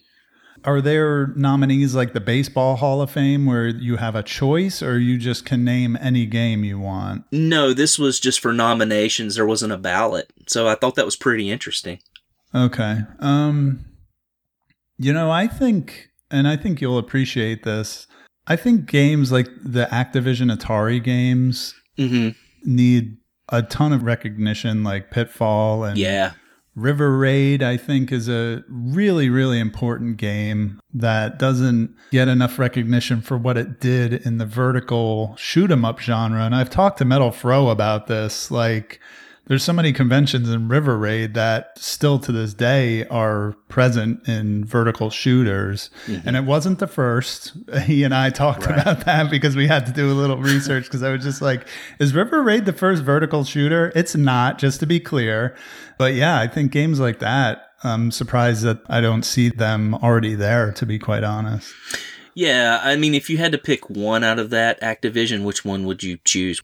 My head says Pitfall. My heart says River Raid. I have a real soft spot for River Raid, but yeah. Pitfall I think is maybe more influential, culturally more significant. Culturally, yeah, exactly. I agree. I think that's a great pick, man. Not something that I even thought of, but I love it. The one I picked is gonna be funny. I picked Minesweeper. Okay. I feel like this was like one of those games that was just like a cultural phenomenon, much like Tetris or Sudoku, you know? Yeah. You know, it's just something that everybody had on their computer, or even like Solitaire, you know? Everybody was playing it, and you would just spend hours playing this kind of ridiculous thing. You're trying to find out where these mines were, and you kind of start off picking squares randomly, and then it becomes a strategy as far as where you're going to pick them. And I just thought, you know, for something so simple, I thought it was brilliant. That's cool. Yeah, that's the one I nominated. So they're taking nominations now. You can just go to their website, just type in Video Game Hall of Fame nominations and put something in that you would like to. I encourage everyone to do that. All right. How about we roll up into pickups, and what are you playing? Rich, I have a few pickups. You want me to go first? Sure. So I took advantage of PlayAsia's Black Friday sale. Now, Black Friday was a long time ago as of this recording, but when you order stuff from the other side of the world, it takes a long time to get to you. Or when you order some stuff just in the same state from a certain limited game releaser, it takes a few months to get. That can happen as well. But yeah, and I think I got these like a couple days after our last recording, so just the timing of it makes it seem like it was a long time ago. And their Black Friday sale, by the way, wasn't anything like super special, but I just was able to find like 3 or 4 things that were in a price range that I was happy with. So one of them is Bullet Girls Fantasia for the PS4, which is it's one of those games that has an Asian English release. So it's a 3D anime action game. Another 3D anime action game I got was Girls und Panzer, which is an anime that I haven't watched yet, but I actually recently picked it up on Blu-ray. So as part of my New Year's resolution of watching more anime, I'm going to try and roll into that one sooner rather than later so I can understand the context of the game and to play it. And then I got a game called Grip on the Switch, which is a racing game that's supposed to be pretty good. And for whatever reason, I forget if I got the like European version or the, again, English Asian version, but it was just very cheap. It was like under $10. And I have this like bad habit of like whenever a Switch game is under $10, it catches my attention because it's not very common to see that. So I just kind of grabbed it on a whim, but then a friend of mine told me it's a very good game. So you're like my wife and I clothes shopping. We'll have a bag full of clothes. We're like, oh, well, this shirt was only $5, right, but we just spent as much money as we would have had we just bought a shirt that like we really like. It just accumulates. You buy it just because it's so cheap. Exactly. The Bullet Girls Fantasia and the Girls und Panzer were not very cheap. So by the time I got to Grip, my cart was already like $40 or $50 or whatever. So it's like, what's another $8, you know? Right. And then I got a game called The Magicians, which is a PSVR game that's supposed to be really good. Now, I've picked up a couple PSVR games in the past few months, and there was a point where I thought I was going to be playing a lot of PSVR, but I just kind of fell off of it again. You know, with whatever distractions I was having because of my job and just not feeling like lugging out the equipment and hooking everything up. I haven't been playing a lot of PSVR, but The Magicians is one that is supposed to be really good from what I've heard. And then lastly, I got a game that I've been wanting for a long, long time. Before it even existed, I wanted this game because As I mentioned earlier in the show, Kill la Kill is by far and away my favorite anime of all time. I've always wanted a Kill la Kill game. I've talked about it on the show many, many times. They finally released the game last year. I was a little bit disappointed to discover that it's a 3D fighting game in the vein of, let's say, those Dragon Ball Z games on the PS2 with a little less flying through the air, but something like that. I just really wanted it because it does have a story mode. It does have a difficulty setting, so I could just set it on easy and button mash my way through the story, and that's good enough for me. And it looks like visually, graphically, it looks really good. So I picked up the Kill la Kill game on the Switch, and shout out to my friend and coworker Matt, who works part-time at GameStop, for picking that up for me because it was on sale. Copies on the Switch are apparently not always at his store, but he was able to snag one for me. So I appreciate that. And it's part of the reason why I'm re-watching Kill la Kill, so I can get just refreshed on the story before I play the game. So that's all my pickups. Nice, man. Well, I'll roll into my pickups with a question to you. Okay. How do you store your Game Boy Advance games? Oh, man. This may rankle some of our listeners. In my opinion, and maybe someday I'll share this with people via a YouTube video or some pictures or something, I think I have a really tight Game Boy collection, a really good Game Boy Advance collection. I have a lot of really top-notch, rare and valuable and choice titles in my collection. The way I store them is the Game Boy and Game Boy Color games are in a gallon-size Ziploc bag, and the Game Boy Advance games are in a quart-size Ziploc bag inside the gallon Ziploc bag. You just made my skin crawl, dude. I know. I used to do the thing with the baseball card pages in a binder with the Game Boy games, but the pages just fell apart. It got too unwieldy, and I just didn't like it, so I stopped doing that. Yeah, I hate that. I go to a lot of game stores, and that's how they store a lot of their stuff. And the holes where the rings go through are always torn. It's awful. So with all my games, I've always tried to find a good way to store them, but also to sort of present them as well. And so my Game Boy games, I learned that those utensil drawers that you put inside your drawer, like the organizers for your utensils. Yeah. I found some nice bamboo ones, and I've got them screwed into the side of my bookcase, and they actually go perfectly into those. You could stack them on top of each other. Now, some of the Game Boy Color games don't stack as well because they have a funny shape to them. But getting back to Game Boy Advance, I just kind of had them in this like plastic bin, and they were just all lying in there, all unorganized, and, had no really good way of presenting them. And it was the only gaming system that I didn't have out where people could see that came into the game room and I could enjoy looking at. So a shout out to one of our listeners, Mighty Q Dog. He and his wife are video game collectors, great people. And I spoke with him about something he put up. He takes his collection, and the DS cases, if you recall, has that part in it where you could put Game Boy Advance games. Now, I have no idea what made them do this or why they decided to do that and create housing for Game Boy Advance games. Now, I know that with the early DSs, you could play Game Boy Advance and DS games, so maybe that's why they did it, just for storage purposes. But what I've been doing is I've been just buying up a lot of cheap shovelware DS games and putting my cartridges in those. And I bought some shelving to display it on as well. What I'm using for covers for these, there's a project online called the Cover Project. And I know some of our site members are actually members of this and help donate these covers to it. And what you can do is you can go on there. They have PS3, PS2, Game Boy Advance, Game Boy, all these different types of covers. And what you can do is you can actually print them off from that site, and they make ones that fit right in those DS cases, and it looks fantastic. And so I have reorganized my collection. It's a big part of what I've been doing over the last month. And I've posted some pictures on social media, and I found this like really cool modern art looking shelf, and it really, really looks nice in my game room. And so I'm happy to finally have a way to display this. And like I said, if you want to see how it looks and it's something you're thinking about, just check me out at The Single Banana on Twitter, and you can see some pictures of that. I have picked up a few Game Boy Advance games, and that's why I wanted to bring that up, but I'm not going to talk about those because I'm just trying to trim down some of my pickups.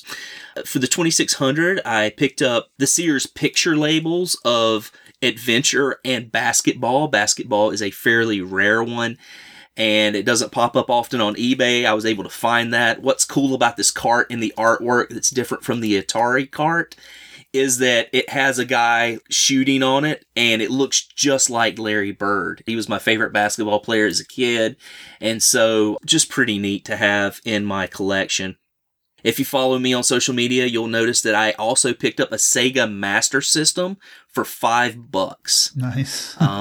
Yeah, it was in my little honey hole store, and it didn't have the hookups on it. I have a Sega Master System here. I'd picked it up at a flea market several years ago. I can't get it to read the cartridges, so I took this one, I plugged it up, it works great. The $5 one I have has a cracked shell on it, and I'm just going to replace that top shell and give the other one to my neighbor. He can do the work on it to possibly bring it back to life, and so they'll be able to add a Sega Master System to their collection, which is pretty cool. Picked up some complete in-box Genesis games, Outrun, Trazia, Soldiers of Fortune, Red Zone, and my wife actually got me one for my birthday called Generations Lost. Just really building up that Genesis collection now. I picked up a game called On the Ball on Super Nintendo. Have you played this one, Sean? No, I thought it was funny, just the tweet where you had On the Ball, and what was the other one? D-Ball or something? I'm sure you'll get to that as well. Mr. Nuts, maybe? I picked up some balls and nuts this month. Yeah, but yeah, what's On the Ball? I've never heard of it. It's sort of like a maze game where you use your controller to tilt the screen.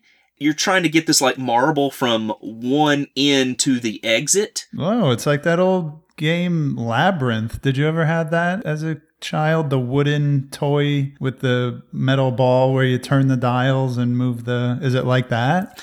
Yeah, it's sort of like that. It's a maze game. They made one, I think it's called Marble Saga, and I can't pronounce the last. It starts with a K. It's on the Wii, and it's also similar, but you use the motion controls. Yeah, I know that's what this one. is. Cool. Yeah, it's on Super Nintendo, and it's one that I would say is worth picking up. My buddy Cameron had told me about it.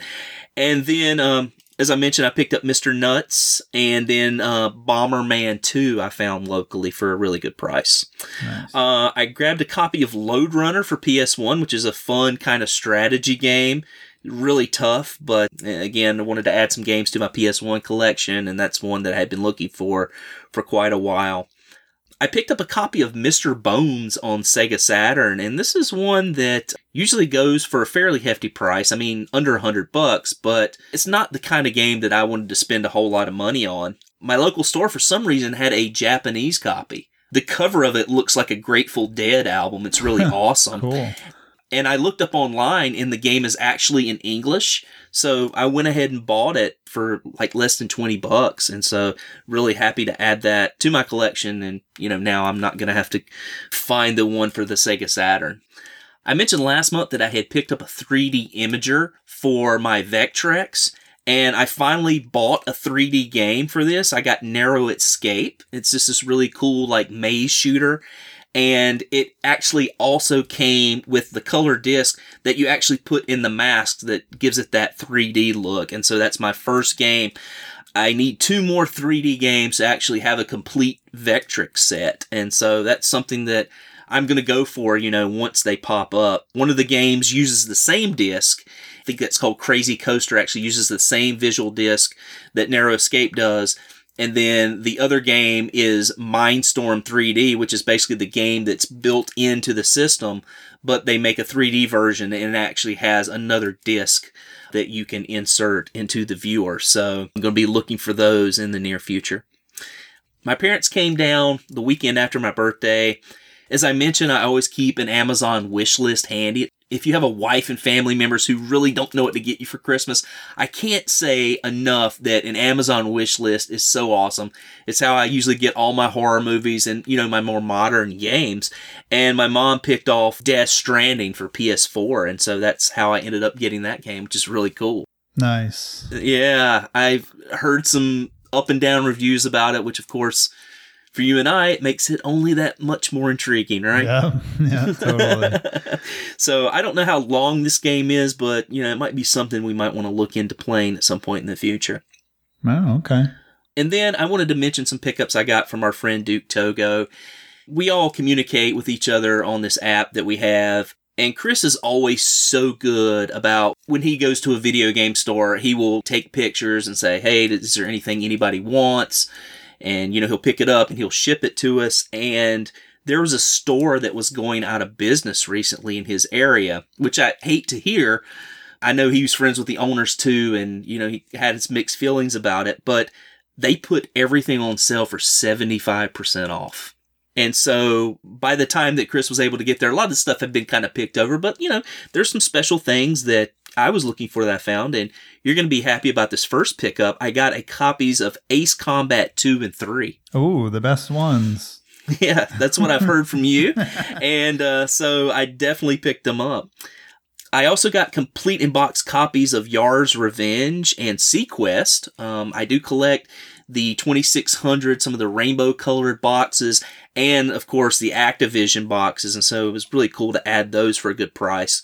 High Seas Havoc, I picked that up loose for the Genesis. Neat little platformer. Skulljagger for the Super Nintendo, another platforming game. And also, Chris had picked up something earlier in the week when he had gone there for himself. But he knows, I have the game room and display. And so he sent me an actual boxed Pac-Man phone. Have you ever seen one of these? No, I have not. It is like an orange, circular phone, Pac-Man with his mouth closed, and you pull his mouth apart, and that's where the touch tone buttons and the receiver are. So you just basically hold Pac-Man up to your ear like he's eating your head. It's really cool. Very cool.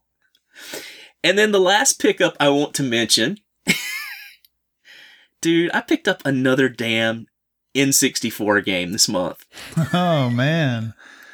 That is very cool. I think you're changing your ways. But the caveat is why I saved it for last. It was Star Fox 64. I didn't realize I didn't have this in my collection until halfway through the month. That's great. I had it at one time, and I thought I still had it, but when our buddy Crabmaster opened his store years ago up in Canada, I actually sent him most of my Nintendo 64 collection, and I'm assuming Star Fox 64 was a part of that. So I actually had to pick up the game this month to be able to play it. So we'll be talking in a minute to see if that pickup pans out, right? Right. Very cool. All right. Well, we had more pickups than I thought we would there, Rich. Now, on the other hand, the What Are You Playing is going to be pretty scarce for me. I guess, if you don't mind, I'll just go right into my What Are You Playing? This might be the first time ever you've gone first, but yeah, please do. I think people have heard me talk quite enough. So I did start and then drop a few games. I stopped playing Final Fantasy X-2. I was enjoying the game, but I didn't feel like lugging around the strategy guide again, which I did for Final Fantasy X, but I just wasn't into it with X-2. So I will hopefully go back to that someday because I was enjoying it quite a bit. I tried a game called Avalon Code on the Nintendo DS, which again is a game that I was enjoying, but I was just in that 3-week period where my brain was scrambled from my job and I just couldn't stay with it. So I put that down. I am currently playing 2 games that I hope to finish besides our playthrough games. One of them is Tales of Hearts R, which is a game from the Tales of series, which I'm a huge fan of. This game was originally on the Nintendo DS in Japan, but it was remade for the PlayStation Vita and released physically, I believe, as a GameStop exclusive. And I actually got my copy way back from Disposed Hero in a trade. So I'm playing that on my Vita, and it is very, very good. And I'm enjoying it quite a bit. The story starts off very strongly, and the combat system is very fun. So I'm hoping to stick with it. And it's not the kind of game where you need a strategy guide. It's very clear what you need to do, what dungeon you need to go next, what city you need to go next. So I am just kind of cruising through it. I just started a couple days ago, but I'm enjoying it. The other game I'm playing that I'm about at the halfway point of, and I'm intending to keep playing it and finish it because it's really, really good, is Attack on Titan 2 on the PlayStation 4. I've been seeing your little updates pop across my PS4 screen. Yeah, and I was tweeting some videos from the PS4 sharing capabilities because it's such a cool, high-flying action, hacking, slashing, slicing, dicing kind of game that there are just some kills that I make that I'm like, oh, I'm going to capture some video of that and tweet it out because this game is just so cool. But yeah, I really highly recommend. First of all, I recommend the Attack on Titan anime. It's probably my second favorite anime of all time, and I'm utterly obsessed with it. And my wife makes fun of me, if not is a little perturbed by the fact that I'm addicted to buying, I don't know about every, but most of the Attack on Titan officially released t-shirts, because when the anime was huge, they made tons and tons of merch for it. So now there's all these like used t-shirts floating around on eBay that you can get for like $1 or $2. And I have quite the collection. I think I have like damn near 20 of them, like different ones. So it's outrageous, but it's awesome. But anyway, back to the game. I got to tell you, I talked about Hyrule Warriors. I talked about Fire Emblem Warriors way back when I first got my Switch. I think I've played other ones, but I've never played like a Dynasty Warriors or Samurai Warriors game. But all of these licensed spin-off games made by Omega Force are so good that it's just making me think like, I really got to rank Omega Force as like one of my favorite developers, because all of their games that I've played are just fantastic. And Attack on Titan 1 was great, and Attack on Titan 2 in certain ways is even better. Now, a lot of people say it's not different enough to be a sequel. It's kind of retreads a lot of the season 1 stuff, but from what I understand, it does cover season 2 as well and season 3 via a DLC package. But one of the things that I thought I wouldn't like about the game is that you create your own character, where in the first game you're playing the characters from the show. In this game, you create your own character, so I wasn't sure how I would feel about that, but I actually really like it because it allows you to make a female character, so of course I did that, and then you get to interact with the main characters of the anime, and it inserts you into the plot points of the show, and I thought that was actually really cool. I didn't know how I would feel about it, but I actually love it. And then all the things they added, they have this cool like sniping mode, but it's within the context of the show. Like you pull out almost like one of those weird like telescopes that a pirate would have, like a, you know, the one-handed like scope. Retractable. That you like put up to your eye and you spy a Titan from a distance, and then you could do a sneak attack on them. Like they added things like that that really make the game very deep if you want it to be. So I just love it. You know, it got me thinking about like licensed games in general as well. Like licensed games used to have a bad name, you know, back in let's say the Nintendo game. Of course, there were great ones, but there were many, many really bad licensed games. And maybe it's the same. Maybe there's really bad ones out there too. But I feel like I'm playing Attack on Titan 2 and South Park, The Stick of Truth at the same time right now. And it's like, these games are fantastic and they are so true to the source material. They're great video game representations of what you would want to be doing in something like Attack on Titan, just flying around, zipping around with the equipment, slashing with swords. And it's just awesome. Just an awesome game. So, Rich, we've talked about Attack on Titan in the past, and I think you had watched some of the anime. Are you still... Did you ever finish it or finish the first season or try the first game? I do own the first game. I have not played it yet.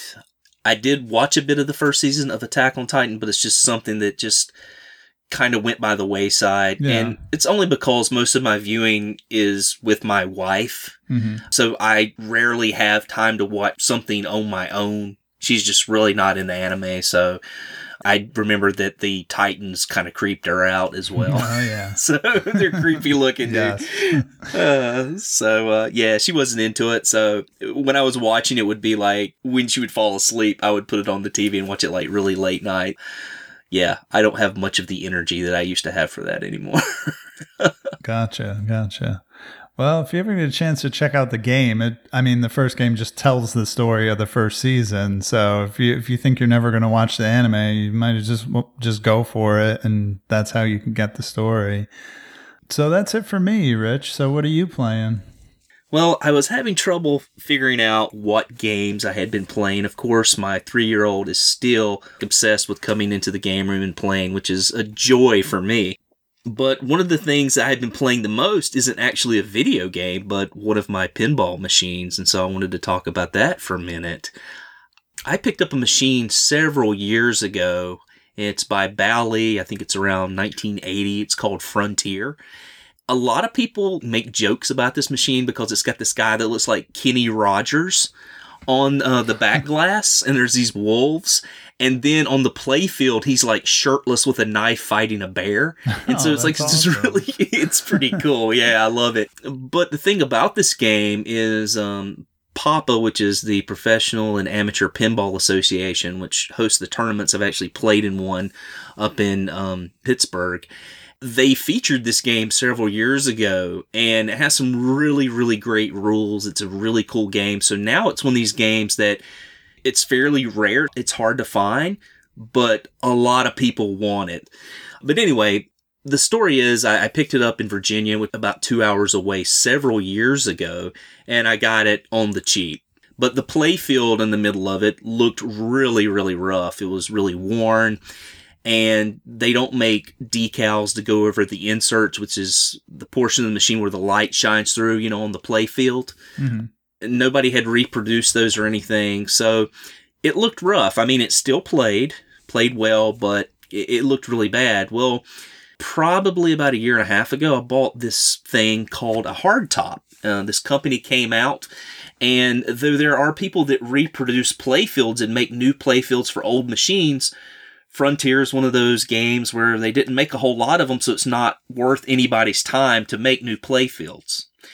And so what happened was this company came up with this idea of this thing called a hardtop. And it's basically just an overlay that goes on your playfield, but it's not thin. It's pretty thick. And what you have to do is you have to sand the entire playfield down and adjust your inserts. And to do that, you basically have to take all the original artwork off of it, which is, for purists, it's kind of like, do you really want to do this or not? And it was a hard decision for me to make, but I had heard good things about it. I heard it played just like a real pinball machine. A lot of times when you do overlays and stuff, they don't play right, but my buddy had it for over a year, putting this thing on it. And I actually just got it back last month, and man, it is beautiful. It plays fantastic. It's become one of my favorite machines. People that have seen it and people have come to my house just really, really love it. Really happy to have this thing in part of my collection. Just been playing the absolute hell out of it since I've had it. And I'd kind of gotten away from going out to my garage and playing a lot of my pinball machines. And this has kind of rekindled that bug that I've had. And so, yeah, that's what I've been playing for most of the month, really. Not technically a video game, but video game related, I would say. Yeah, it definitely counts, and that is a really cool story. Yeah. I think I picked up this machine in Virginia for like $500 years ago, and now it's so high in demand that they're getting over like $3,000 for this game. Wow. Yeah, it's crazy. I'm just so glad that I picked it up anyway, even though the playfield was pretty roached.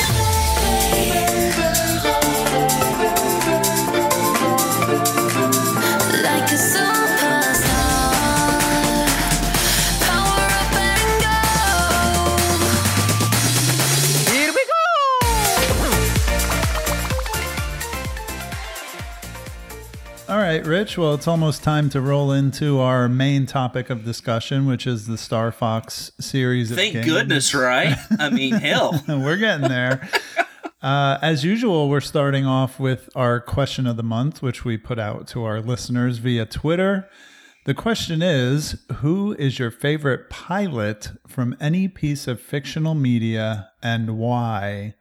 Now, Rich, this was an interesting one for me because on my Twitter account, I have Star Wars muted, and I have all Star Wars terminology muted because I don't like Star Wars and I don't want to see a million tweets about it every day. So congratulations.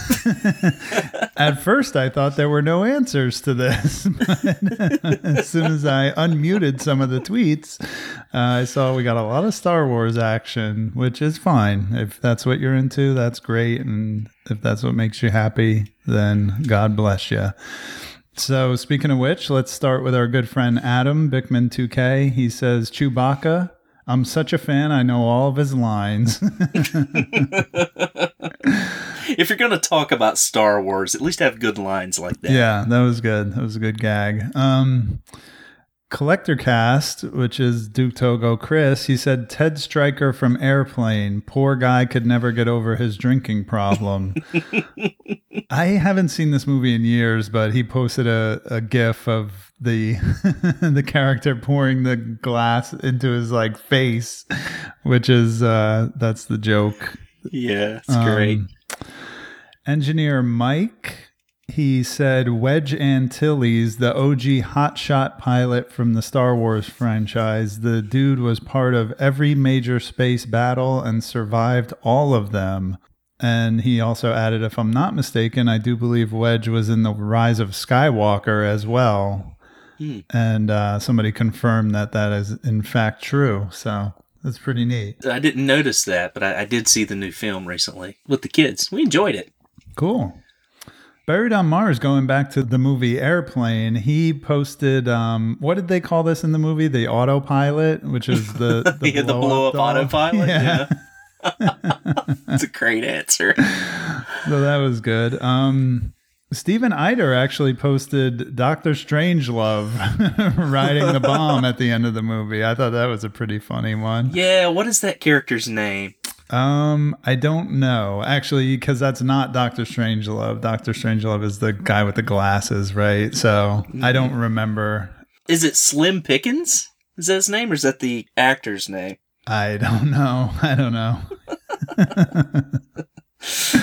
Butthole's getting dirty, man. Uh-oh, yeah. We're leaving ourselves open for some butthole penetration. Whoa. And maybe I can make you blush once in a while. Forget I'm the editor. That's right. All right, moving right along. Next, we got Steve the Atari guy. He just said, well, he didn't say, he put a GIF of Han Solo. A couple more. We got Corey Robertson. At first, he posted a graphic, who is John Galt? So if you don't get that reference, it's a reference to Atlas Shrugged, the Ayn Rand's novel. And he added, someone has to fly you to Galt's Gulch, which is a little bit of a spoiler. And I'm just going to leave that there and encourage people to read Atlas Shrugged. But that was a great answer. And I have one more from Mrs. Grey Ghost. And she actually texted it to me so I could say it properly because I wouldn't remember this. First of all, she sent me a whole Wikipedia article on this guy, which I am not going to read. But she said...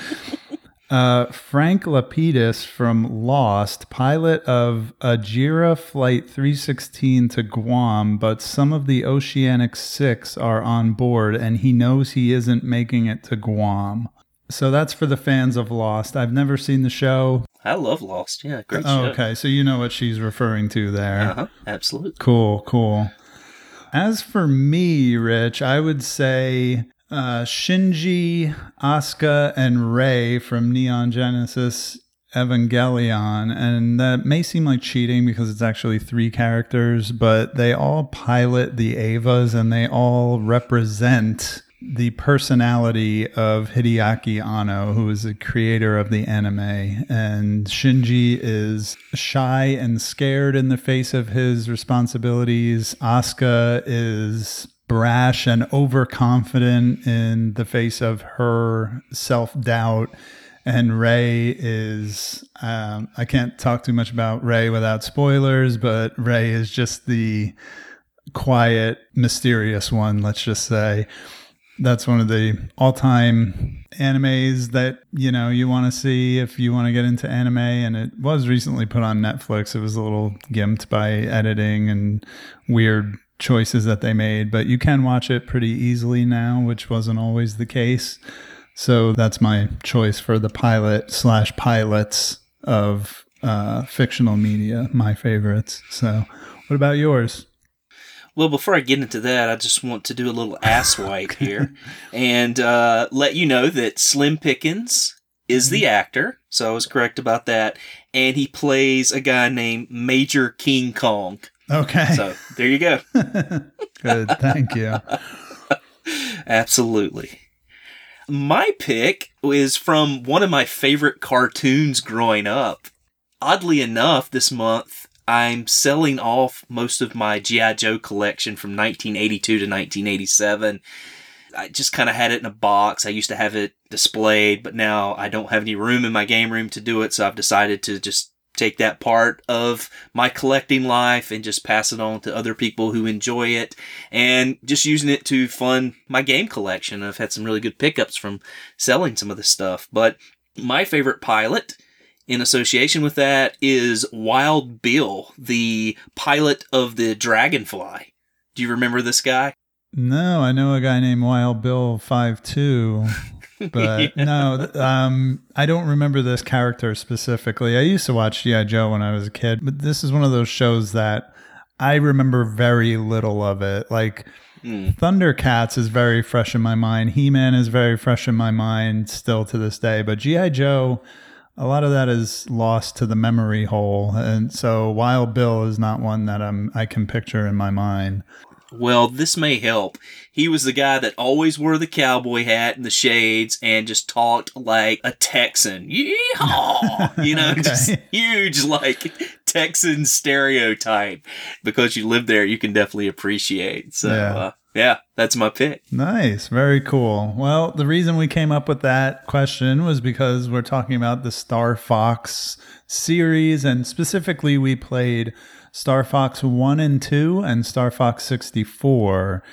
Our participants this month, Rich, were you and I, Metal Fro, Dudley 007, Disposed Hero, Easy Racer, Mr. Stubbs, Link 41, Razor Knuckles, and Wild Bill 52. And I gotta say, when we wave the Nintendo titles, everybody flocks to the playthrough, right? Yeah, just wave that Nintendo flag, man. Yeah. Everybody comes running. It's like a dinner bell. Yeah, which is, it's fine. It's very much appreciated, but it always does the trick. Even if it's one of the lesser known, well, it's not lesser known, but one of the lesser beloved series. So I have some nuts and bolts and a little bit of development notes. And once again, I went to Norm the Gaming Historian for my research, which it gives it a more personal touch than just reading Wikipedia. So shout out once again to Norm. He just does great work with his Gaming Historian channel. We both met him. He's a very nice guy.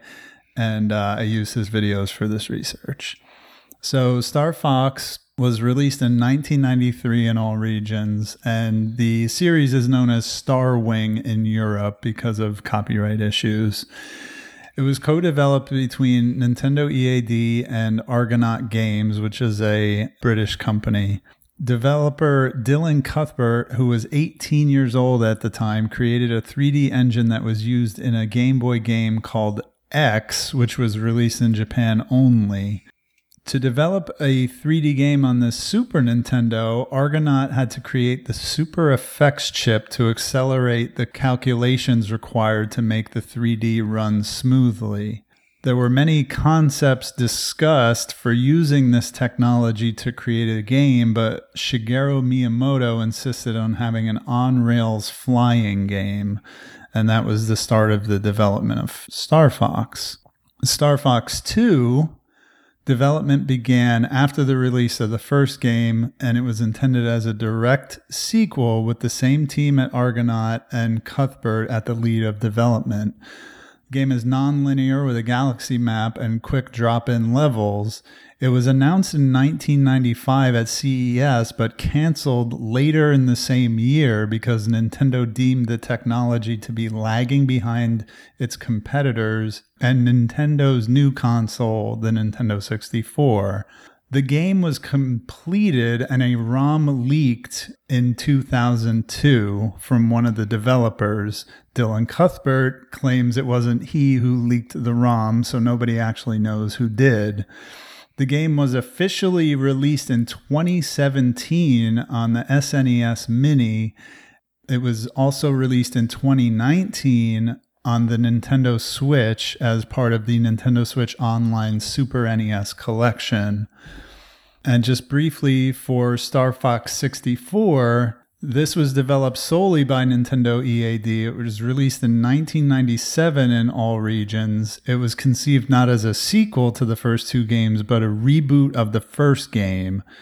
Development included elements from the first two games, though. Notable additions are voice acting and vastly improved graphics over the Super Nintendo versions. A 3DS remake of Star Fox 64 was released in 2011. And I think we have to talk about the inclusion of the Rumble Pack with Star Fox 64. Yeah. Just before we forget, I don't want to pass it by. It's one of the major technology innovations that is still with us to this day is Rumble controllers, and Star Fox 64 included what is called the Rumble Pack for the Nintendo 64 controller, which is something that clips into the bottom of the controller in the memory card slot. It takes two AA batteries, but it gives you the rumble function.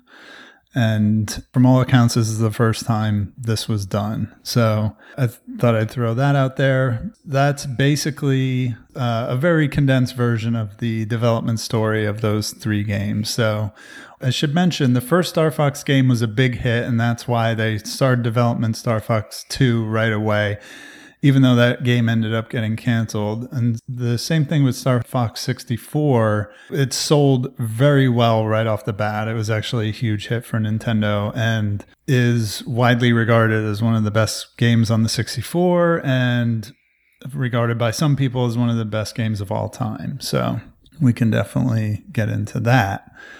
As usual, Rich, I want to get into our histories personally with the game.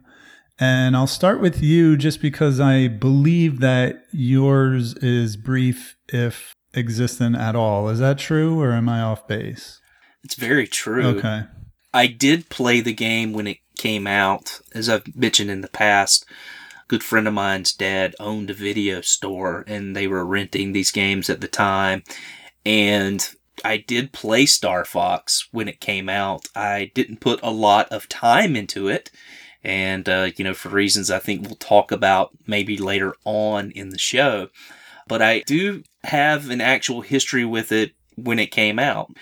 That was the only game. I had not played Star Fox 64. And, of course, I'd never played Star Fox 2 because I didn't have a copy until I received one in the mail this past December from a good friend of mine. Right. So, there you go. Cool. Well, for me, I have a deep and strong nostalgia and history with Star Fox 1 and Star Fox 64. Growing up, Star Fox was really revolutionary as far as 3D graphics. I had never seen anything like this on a console. There were some games on the PC when I was younger. One comes to mind. It was this weird flight simulator called Corn Cob. I don't know if you've ever heard of it. It was a DOS game, and you can probably find it and play it on DOSBox. I'm sure it's out there, but every once in a while I'll pull up a YouTube video of it for nostalgia purposes. But very similar graphics, just like 3D, really rudimentary polygons. Also, a game like Race Driving, Hard Driving kind of comes to mind for this visual style. Mm-hmm. I mean, Race Driving had like a Genesis and Super Nintendo versions, but I think Star Fox and the Super FX chip was kind of a step above any of that stuff. And me and Jesse and some of our other friends when we were younger just played the hell out of Star Fox. And I remember liking that it was a game that you could play and beat in a couple hours, or, if you did the right things, you could beat it even quicker than an hour. So I always enjoyed that aspect of it. And then later on, the same thing was with the 64.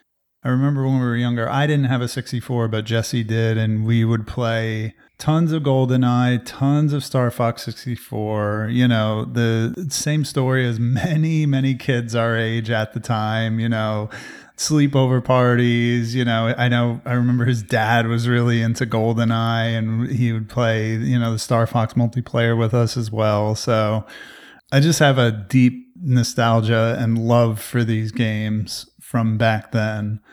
And then when I got a 64 of my own, I was actually in my 20s. And, one of the games I made sure to get was Star Fox. And I still love the game. I still beat it like at least once a year. The 3DS version is really good. I have played through that a couple times. I have it on every virtual console that it's available on my Wiis and my Wii U's and my Switch and all that stuff. So I have it like very available. I can play it on multiple different TVs and setups in my house with my collection. So I really love these games, and I was super excited when Star Fox 2 was finally officially released, and we'll talk about how odd that is and how kind of cool it is that Nintendo's finally acknowledging its existence, kind of thing. So Yeah, that's where I'm at. I was so excited to play these games and to kind of share them with you and with the community. So do you want to just start with the first game, Rich? What was your experience coming back to this? And I'm going to assume that you played everything on original hardware. I know you played Star Fox 2 because I sent you that repro cart, but I'm assuming as well you played the original game on a Super Nintendo and 64 on an actual 64. Absolutely. Yeah, I played everything on original hardware. And, I feel like playing Star Fox 2 on Super Nintendo, that was the console it was meant to be on. So, I wanted to play it that way as well, which I'm glad I could. Awesome. I will say that I played Star Fox on the Wii and Star Fox 2 on the Wii via emulation. And then with Star Fox 64, I actually started playing it on the Wii U, but I had trouble with the controls because it's really tailored to the N64 controller. I did not feel like digging out an N64 and hooking it up to actually play the real game, which, shame on me, whatever. But what I ended up playing it on was on the Wii with a GameCube controller, and that actually worked really well for me. So that's how I played 64. So yeah, let's go into the gameplay and we'll talk about our experience with each title. These are 3D on-rail shooters. You're flying into the screen, basically. So picture something like the classic Star Wars arcade game, if you know what that is. You can pitch up and down, turn left and right. You can do different maneuvers with the shoulder buttons, like tilting and spinning, and something that they call it a barrel roll. That's not actually a barrel roll. It's an aileron roll, which is a big meme. And I can explain that in a second. But you have these different maneuvers, and then you shoot, and then you have these screen clearing bombs. And that's consistent through all three games. So that's your basic framework. And then in all three games, you also have companions who fly around with you and they can take damage from you. That was actually something that's somewhat unique to a game like this, Rich. What were your thoughts on just the gameplay in general, and then having like a whole squad flying around you while you're doing these missions? Yeah, I like the idea of it. I did like the characters a lot. I thought it was really cool. These like anamorphic characters, I think that made the game a lot of fun, especially Star Fox 2. When you get into that, it seems like there's a lot more characters to choose from. I liked having the other pilots. I felt like they weren't much of a benefit, if you know what I'm saying. Like, they're not helping you out. It's usually just you saving their ass all the time. I don't know, and you could speak to this. If you're able to save them all through to the end of the game, is there any type of special ending? Or if they get shot down, do they ever come back later? They don't really get shot down. They go in for repairs. And so maybe you could speak to that a little bit. Yeah, so I'm not someone who plays these games for score. We should mention that in all three games, you get a score. In 64, I know you get one at the end of every level, and then a grand total score. You don't get a different ending, but you get this different end slate screen based on how well you did. So not playing for score, I don't know if losing companions affects that. But like you said, if one of them gets KO'd, you lose them for the next level, which, to your point, doesn't matter that much because they don't do it. You're just flying around and, Slippy's like, oh, help me, it's just constant. You have to help them and shoot ships that are chasing them. So for me, they kind of become a non-factor. Like, I've played Star Fox 64 so much, I have reflexive action for that first level, especially, where it's like, okay, the first guy's going to chase Slippy, then they're going to chase Falco, and then it's like, I know what's going to happen, so I'm just not even worried about it or reacting to the actual dialogue. I'm just going through the motions, kind of. But yeah, it's not squad based in any way. It's just they're there flying around you, and you almost have to be careful not to shoot them because they just fly into your field of vision constantly. That's kind of one of the things that disappoints me a little bit. I wish that they could have some sort of AI where they could help you out, somewhat. If you keep them alive, I feel like there should have been some sort of benefit to you for doing that, which I really didn't see in the game. But like I said, I love all the characters. They're so iconic and they're cool. And they all have like their different personalities too, which is really neat for a game this early. Yeah, I like that, especially when I was a kid. I remember like you keep saying, especially in 64, because the voice acting makes a lot of difference.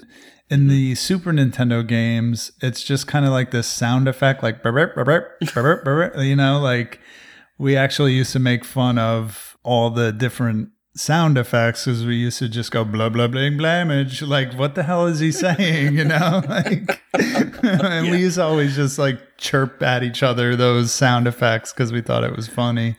But with the voice acting, I like the characters and the personalities are strong because you have like Slippy, who's just kind of this idiot, not great pilot, but he's sweet, you know what I mean? And then Falco's like the brash, like show off, hotshot guy. And then Peppy is like the mentor, he's the one who says, oh, you're becoming more and more like your father, Fox, like he's just the old wise one of the group. So I feel like definitely in 64, you can kind of bond with the team in that way because their characters are so strong, which is good because this is an RPG with tons of text or a story. It's just these little quips and catchphrases that they're spouting out, but it gives them a personality that helps you kind of bond and feel like you're part of a team, even if the gameplay doesn't really lend itself to that.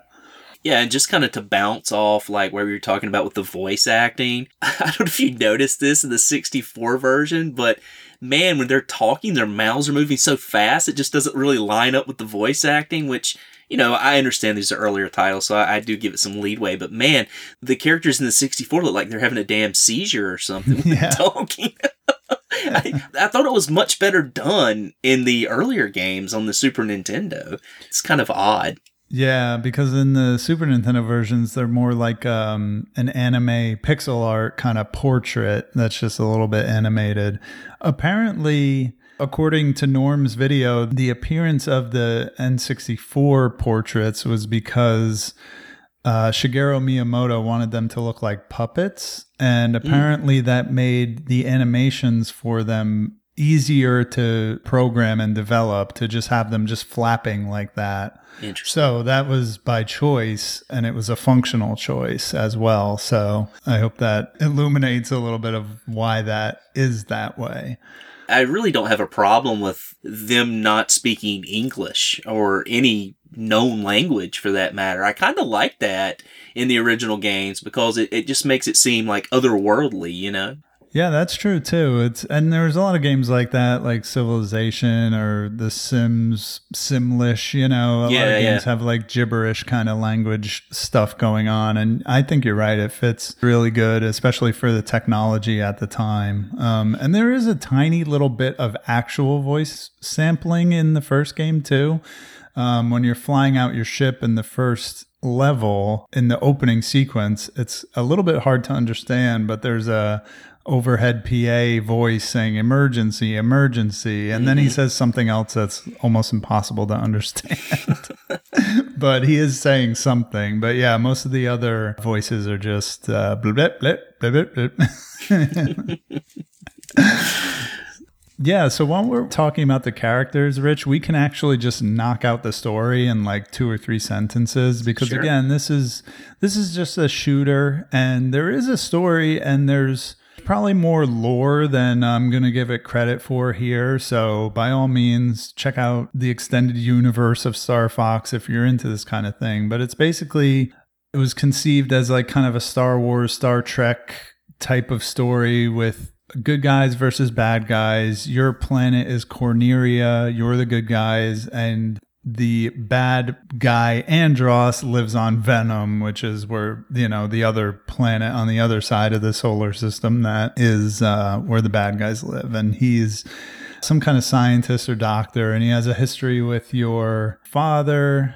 And there's more to this in like the attract mode of Star Fox 64, or when you first start the game, there's actually a narrated little cutscene. But I feel like you don't need to know any of this to play the game. The story to me, again, is more just that moment-to-moment gameplay and just mingling with your squad, and then also the enemies and the bosses that Andros has sent to fight you.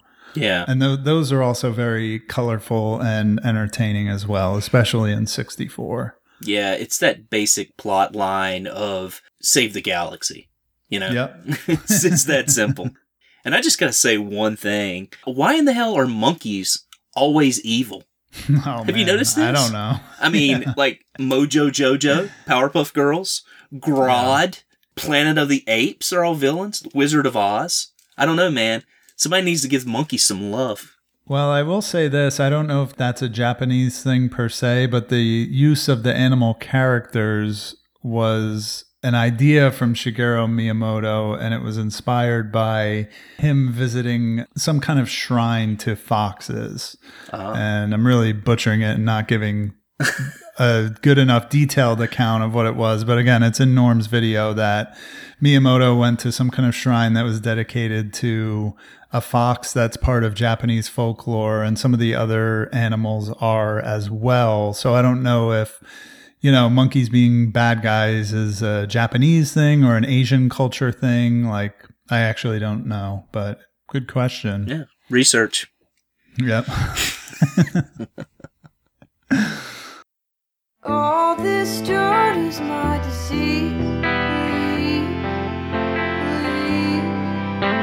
Wanted hands, but I got me. You drop by to help me out. Baby, what's all this about? Your thoughts are better than your words. I wanted peace, but I got burned.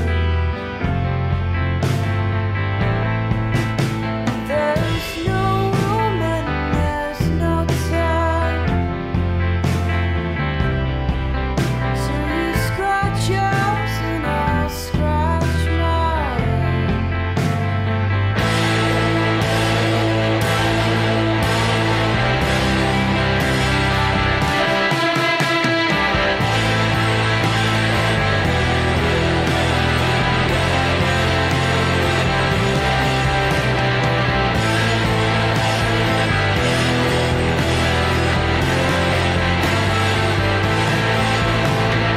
Into winter, but it's hard. I guess I do believe in God, but I'll forgive and make it right.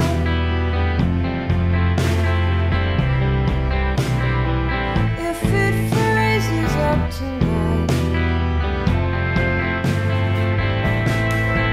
so cross your fingers, say a prayer. Don't believe, but I don't care. You either win it or you don't.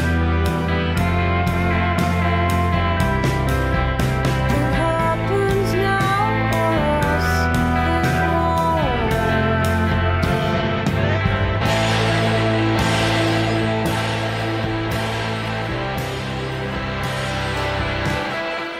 So I think the original Star Fox is like the most linear of the three games. And I'm wondering, how did you enjoy you're just kind of flying through level to level, and there's boss battles at the end of each level, and then eventually you get to a final boss. Now there's branching paths, but they're based on kind of esoteric actions that you take in the levels that aren't clear to the player, and it takes either playing them for years or reading an FAQ to know what to do. So, even for me, even now, like I know some of the tricks and some of the ways to change the paths, but for my playthroughs, I just kind of cruised through and ended up just hoping I was getting an easier path rather than a more difficult one. So as far as the first game, just talk a little bit about like the gameplay in general and how you felt about like the pseudo linearity and what level you're going to get spit into and what you thought about your quote unquote choices. You know, in playing the game and obviously not having the manual, I didn't know that you could change the path, that it would actually branch in this game. There are 3 paths, right? 1, 2, and 3 that you can choose. And I assume that's just basically a simple linear path each way. You can actually see the menu screen and you can see where you'll be going next, whether it be an asteroid belt, a planet, what have you. So I thought that 1 was like easy and 3 was more difficult. So that's the way I had it in my head. Apparently, I was completely wrong on that. Okay. Which is interesting. And so, that's how the first game goes. The second game, Star Fox 2, has an overworld map the same way, but you actually have movement. You don't just follow a path. You can choose where you're going next. There are things that are attacking the planet that are coming at you, like missiles or enemy aircraft. And so you can cut those things off and kind of switch up the order of how you're going to attack things. So I thought that was cool, and I thought that was an awesome decision. And I'm a little surprised that in Star Fox 64, they didn't carry on with that. They went back to the more linear path that was in the first game. Yes, but Star Fox 64 is the one where I definitely know that some of the things you do in the levels dictate which path you take. I don't know them all by any means, but I know some of the examples are like in the one level where you go into all range mode and the wolf team starts attacking you and you have to fight them and then disarm the bomb. You get a different path whether or not you disarm the bomb in time. Then there's another planet where you can either lose or rescue Slippy Toad. If you lose Slippy Toad, you go to the lava level. Okay. And so there's all these kind of contextual, I wouldn't call them choices, they're almost gameplay consequences. Right. A big one for me that I got actually stuck on for a while was the train level with the flying thing that's tethered to the train. I don't know if you remember or encountered this boss, but No, let me just say I fucking suck at these games. So Okay. yeah, I didn't get very far on any of them. I played them all, spent some time on them, but I'm terrible at these games. So yeah, that's probably a big part of the reason why I didn't notice any type of branching paths in 64. yeah. I'm just going to say it right off the bat to make it clear. I really, really like Star Fox 2. I do too. And yeah. Yeah. So there's this kind of weird thing where when the ROM was floating around in the 2000s and in the, Super Nintendo emulation scene, people spoke very highly of the game. But then when it was released in 2017, 2019, got a lot of attention.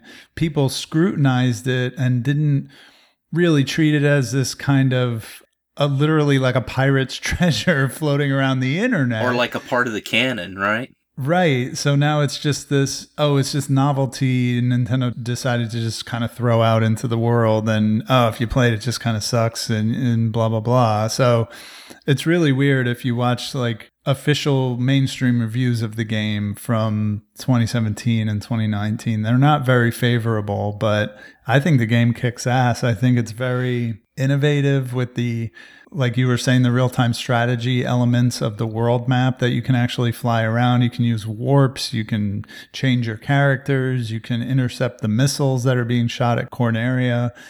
You can play it as much as you want. I actually remember the first time I played the game, I beat it in like 20 minutes. Yeah. And I thought, wow, that was weird. Like, what a short game. But then when I played it for this playthrough, I explored more. I played more of the levels, and it ended up taking me twice as long. And I really enjoyed that element of it. So there's a lot of player choice in Star Fox 2. And I understand that the game is easy. Some of the levels are pretty simple, but the switching between the walker and the flying craft and then like hitting the switches, going underground, changing back and forth, like all that stuff was just really cool and exciting. Totally and agree. I really liked it. So, And let me ask you, as far as the missiles and stuff that could fly by you, I know that you have like a missile protection. Now, is that always going to take those out? Or if those missiles or whatnot make it to the planet, do you lose the game? Because I feel like there's a bigger part of strategy in Star Fox 2 because of that. And I always felt like if anything was getting close to the planet, I needed to fly back and take care of that, which for me made the game longer. And, you know, I didn't beat any of these games, obviously, but I thought it was kind of neat, and it made me kind of backtrack and be aware of my surroundings because I didn't know what was going to happen if these things hit my planet. yeah. So I didn't game over from this, but Corneria has a life bar. So a number of missiles can hit it, but I'm guessing if that life bar depletes all the way, you're probably going to get a game over. Okay. I never got to that point. I'm just assuming that that's what happens. So, but yeah, as you mentioned, they took all of that element of it out of Star Fox 64, which I think is fine.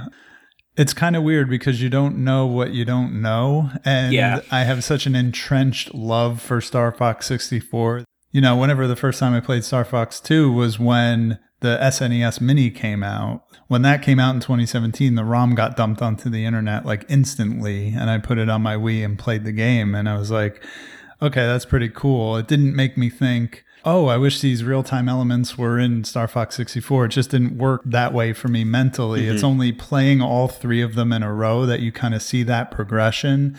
And then you acknowledge that they took things out of both games to put them in 64, and that just wasn't one of them that they ended up using. So it's just an interesting way to look at your timelines, you know what I mean? Yeah.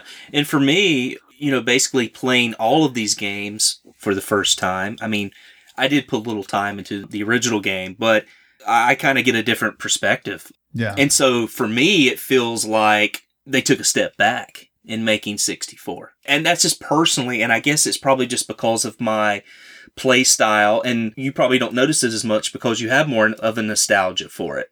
But I don't understand why they didn't go with some of these choices that they made in the second game. I just thought a lot of it was just really, really brilliant. Awesome. So one of the things I kind of noticed about the game as well was how it goes from third person a lot of times to first person. For somebody who's basically a newcomer to this series, I felt like this was a little bit distracting, and a lot of times when you can do the barrel rolls and stuff like that, it just didn't feel like it translated quite as well to the first person perspective as it did to the third. Yeah, so this was brought up in the forum. Did you know that you can change back to the third person view by hitting select? Of course I didn't. Okay. So yeah, I don't like the first person view at all, and I never use it. So that might help you. I didn't even realize that I could barrel roll until I saw comments on the forums, because I was just pressing it once and I was like, why can't I barrel roll? I can get it to go sideways, you know? Yeah. But you have to hit it twice. Then another thing I wanted to bring up about Star Fox 2, which I thought's awesome as well, is you get to have a partner as you're playing it, and you can switch on the fly by pressing select. I did figure this one out. Yeah. So if your energy's getting low, you can switch to your teammate and do your battles. And I thought that was kind of cool. And, you know, the crafts have different abilities too. Some of them have larger shields. Some of them are more powerful. Some of them are faster than others. And so I thought this was a very neat concept as well with the second game that, again, didn't carry over, which was shocking to me. Yeah, I understand. So, Rich, since you didn't finish the game, I want to talk a little bit about the bosses, especially like late game bosses. Now, again, I haven't seen them all because of the branching paths. And, you know, sometimes I'll be playing 64 and end up in a level that if I've ever played it, I've only played it like once or twice. But there's a theme to the bosses where there's like very obvious weak spots, especially in the first game because of the limited color palette. Yeah. The bosses will usually have some kind of yellow or orange targets that you can shoot. I found playing the original Star Fox, it's a little challenging to hit those, but I have like a little bit of muscle memory for each one. Like I know exactly how to like position the R-wing to to shoot those little dots that look like paper candy. I don't know if you remember that. Like, you know, those little dots on a flat plane that you have to shoot. Yeah. But the bosses are a lot of standard video game stuff, you know, like pattern recognition, avoidance, and then attack, and then very obvious weak spots. And then they do change forms as well. Like there's a boss where you shoot parts of the shield, and then when you weaken the shield, it kind of launches out at you and you have to avoid it. And then there's more different weak spots to attack. So I thought all the boss battles that I've encountered, they were interesting. Mm-hmm. Do you have anything you want to add to that, or anything you can speak to on any of the bosses you encountered? No, I mean, I can agree with that. It's, you know, very interesting. I thought the bosses were probably a little more interesting in 64 than they were in the original game. As I said, I didn't get very far. I saw a few of the bosses, but I agree. A lot of it is just pattern recognition and knowing where to be when that enemy boss fires certain weapons. I feel like it was adequate, but, and maybe this is because I didn't get far enough, but I didn't really think there was anything special about it. You know, it's just kind of like, okay, this lights up. This is what I need to hit. And that mainly pertains to the first two Star Fox games, where Star Fox 64, it was more like there are parts of these bosses that you had to hit to make them fall off. True. I will note, and participants and listeners who've beaten the games know this, that the Andross battles in Star Fox and Star Fox 64 are very similar. And again, keeping in mind that Star Fox 64 was conceived as a reboot rather than a sequel, this does make sense. But in the first game, you face this like mask-like entity where you have to shoot out the eyes, and then I can't remember, my mind's blurring between the two different versions of this boss. But I know in 64, because I've done it so many times, there's these two like hands that come at you and do different attacks. One attack, it like does a swipe that's almost impossible to avoid, and then a different attack is the hand will just kind of come at you, like point it at you, and it will shoot out at you and then come back. But each hand on the palm of it has one of those weak spots. So your best plan of attack, if you have good aim, is to destroy both of those hands as quick as you can. And then to beat Andross in 64, he does this big inhale move where he tries to suck in your ship to eat it. And then what you have to do is shoot a bomb into his mouth. And he chews it up for a second, and his head doesn't explode, but you can see the cool effects of an explosion going off within his head. So you do that a couple times, and then again, I'm kind of bouncing back and forth and blurring between Star Fox and Star Fox 64. But then at the end of the first Star Fox, there's just this weird cube with Andross's face on it that bounces around, and you have to shoot the hell out of it to kill it. And if you don't, the mask comes back, and it's a real pain because you have to shoot the eyes out again and everything. With 64, Andross's face comes off, and it's like this like skeleton kind of, and it gets really aggressive, and you have to shoot it in a weak spot that I think is on its eyes or mouth or something. So it gets really intense at the end in both cases, and you have to act quick, you have to be accurate, you have to be good, and that's how you beat the game. That's how you beat both of them. So why don't we talk about controls a bit, Rich? The Nintendo 64, of course, has a famously unique controller, but let's start at the beginning. The Super Nintendo controller, obviously very beloved and well known to you and me. Yeah. But this is a flight game, and as such, the controls can be pretty unique. So what was your thought on them? I actually like the controls pretty well. You have a button that fires, you have a button that does your bomb, and the shoulder buttons, I think, are a perfect match for being able to roll on each side. I think that fits really well. You do get some settings where you can change some of the buttons, but your thrust, you can't really change that setting. I wish they would just let you map it to your controller how you would really like to, because I think for me that was a hard part of getting used to the game, was using the thrust on the original Star Fox. And 2, it was a little bit better set up, I thought. As far as the thumbstick's concerned, I'm kind of surprised that I enjoyed this as much as I did, but I thought it was just a much better fit. I'm usually the type of guy that really likes to play on the D-pad and always prefer the D-pad over the thumbstick, but I thought it really worked well in Star Fox 64. Another thing that I think is kind of unique to this game are the controls and how they're basically set standard to when you push down, the plane goes up, and when you push up, the plane goes down. I was a little thrown off by this at first when I started playing the game, but then I guess it was sort of like muscle memory or something, because I tried to change it to press up and then the plane goes up, and then press down and the plane goes down, and it just did not work for me at all. No. Which is kind of funny. But I guess I still had some muscle memory from playing it the few times I did play it as a kid, and the other way just did not work out for me. That's interesting. I'm guessing that you don't play too many 3D flight games, because that's pretty common. Yeah, pretty standard for most of those. Yeah, Y-axis. So yeah, games like Top Gun and stuff like that, I played a lot growing up, so that's probably why it felt more natural to me, I guess. So yeah, like the controls for me, I actually always use the default in both games. So I never mess around with changing anything. And like I said, I had a little bit of a challenge with Star Fox 64 playing it on the Wii. But like I said, using a GameCube controller worked pretty well. And I should note, when I say I use a GameCube controller, I didn't plug an actual GameCube controller into the Wii, because I'm not even sure if you can do that. You might be able to, but I don't know. I was playing the Virtual Console version of Star Fox 64 on the Wii with a GameCube controller that's designed to be plugged into the Wiimote and used as a classic controller.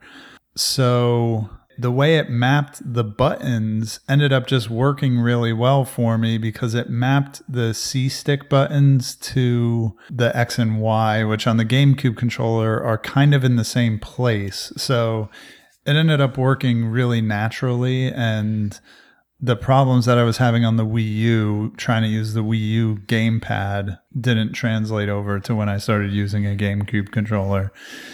Once again, I should be playing a 64. I bought those Retro Fighters controllers for it. I hold on to my Nintendo 64 games, like thinking that I'm going to play them someday, because I have so many and I have like every good game for the 64.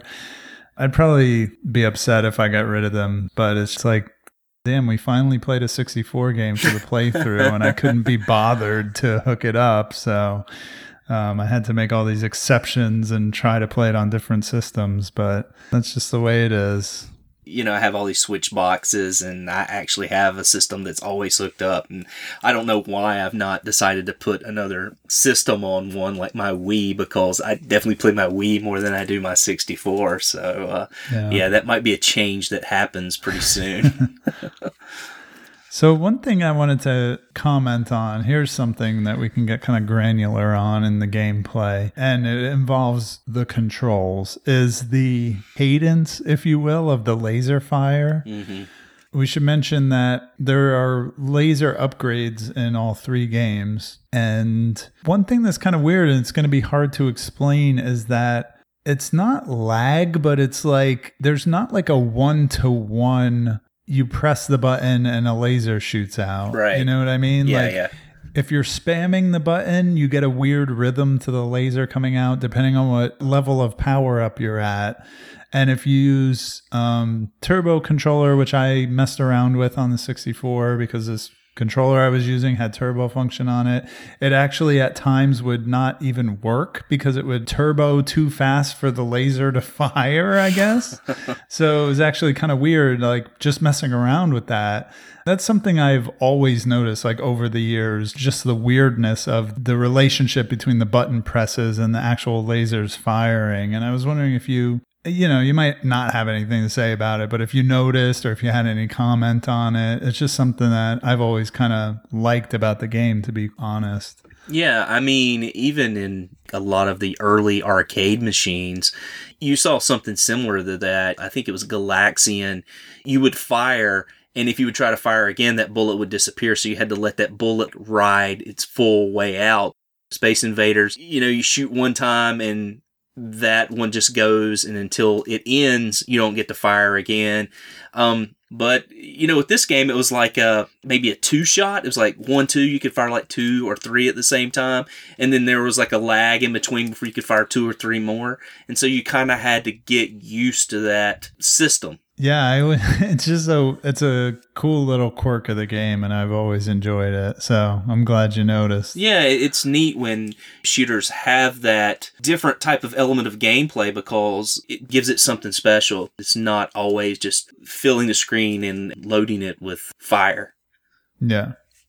All right, well, let's talk about graphics and sound. We talked about the development of the Super FX chip, which was necessary to have these 3D polygonal graphics play on the Super Nintendo at a good enough frame rate to look halfway decent. The graphics in the original Star Fox game are pretty rudimentary by today's standards. They're big old triangles, basically, kind of pieced together that look like big origami things flying through space, right? Yeah.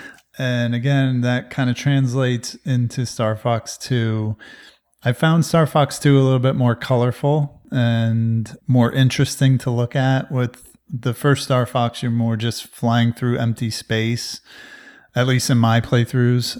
And the other element of the graphics being, again, those character portraits that I was talking about that are cartoony in the first 2 games and more three-dimensional in 64.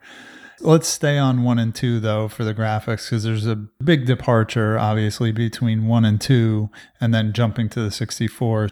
Like I said, Rich, at the time, to me, these graphics were very impressive because my exposure to 3D polygonal stuff like this was very limited, and I always thought this was kind of like next level, like next gen kind of stuff. Okay.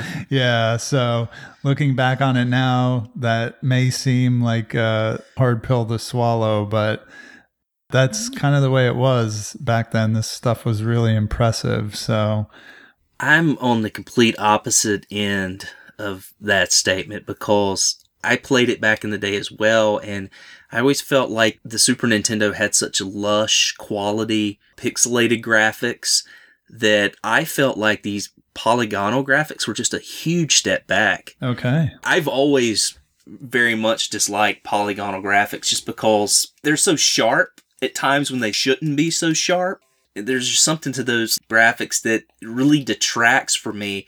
And the Star Fox game is one that sort of mishmashes this stuff. There's polygonal, but at the same time, like with the character portraits, with the map screen, all of that is 16-bit. Those graphics look lush, and then compared to these polygonal graphics that you get in the actual gameplay, it's such a stark contrast to me that it just never worked. That's just kind of my personal opinion. I was like, oh, what the hell is this? It always looked odd to me. Again, that's just one man's perspective, so other people probably feel a lot differently and maybe had a different experience than I did growing up.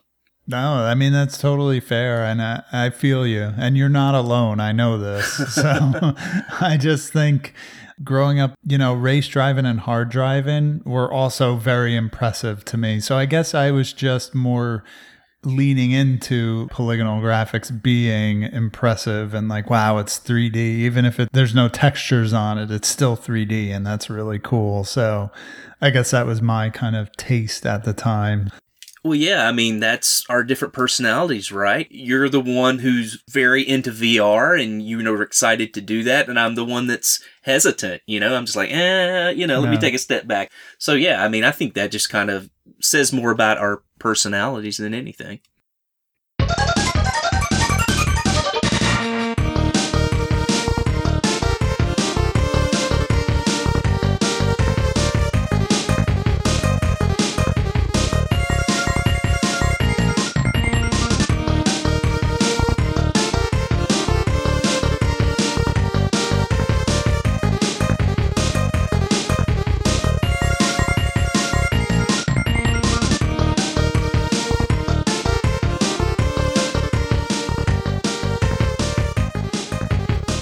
So, as I was mentioning, from the Super Nintendo games to the N64 game, there's obviously a big leap in graphical fidelity, right, Rich? Now you have the ships look great. They have way more texture, way more polygons, obviously.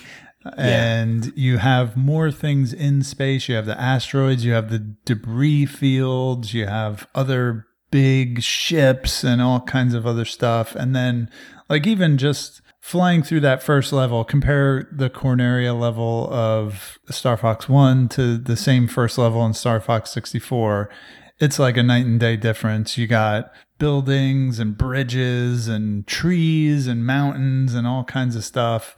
And it's just a major jump in graphical quality. To me, you are going from something that looks like this prototypical kind of primordial early 3D polygonal stuff to something that looks like something that was done on purpose and looks the way that the developers wanted it to look, if that makes sense. Absolutely.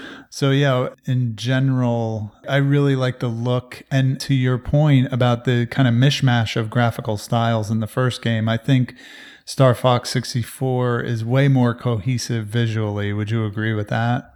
Yeah, absolutely. Yeah. So what about the music, Rich?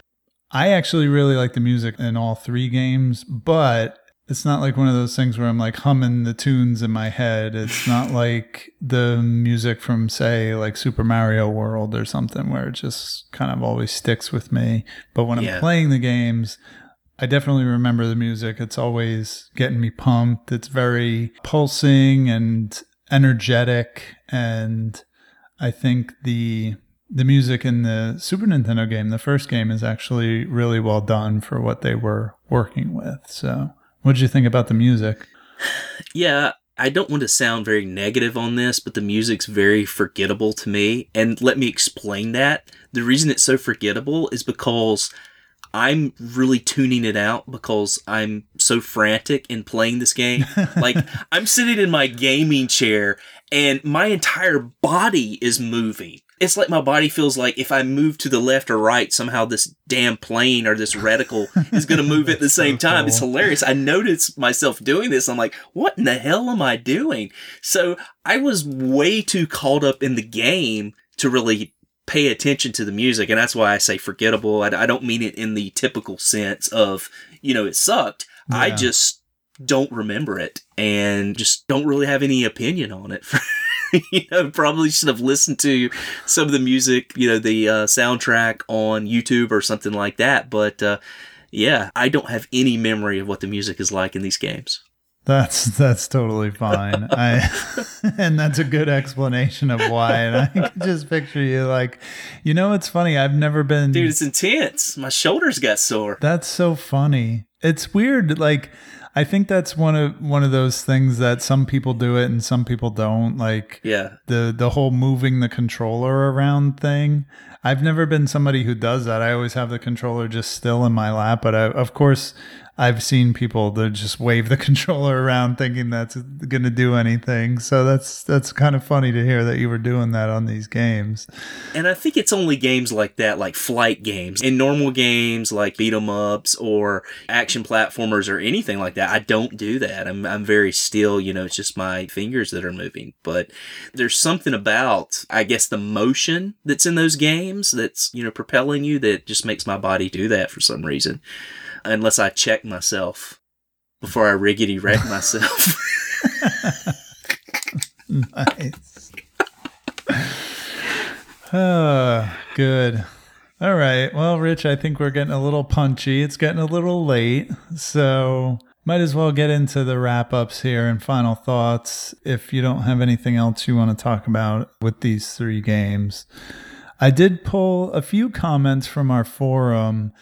They're not exactly what I would call final thoughts, but they were key thoughts on a few of the different games. So we'll start with Disposed Hero. He said, so I started up Star Fox 64, which is an old favorite from my childhood, and it holds up very well.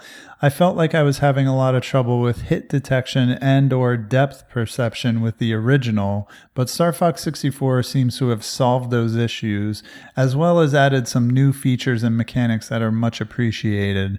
I like the original well enough and can appreciate it as a product of its time, but Star Fox 64 really improved on the formula so much that it makes it kind of hard to go back to the original. I plan on doing another run and trying to hit most of the levels I didn't play the first time. So that's Steven Disposed Hero. I like those thoughts. I'm pretty much aligned with his sentiment there. And he reminded me something I forgot to mention, just a real quick gameplay addition that they put in Star Fox 64 that we didn't touch on is the lock-on ability.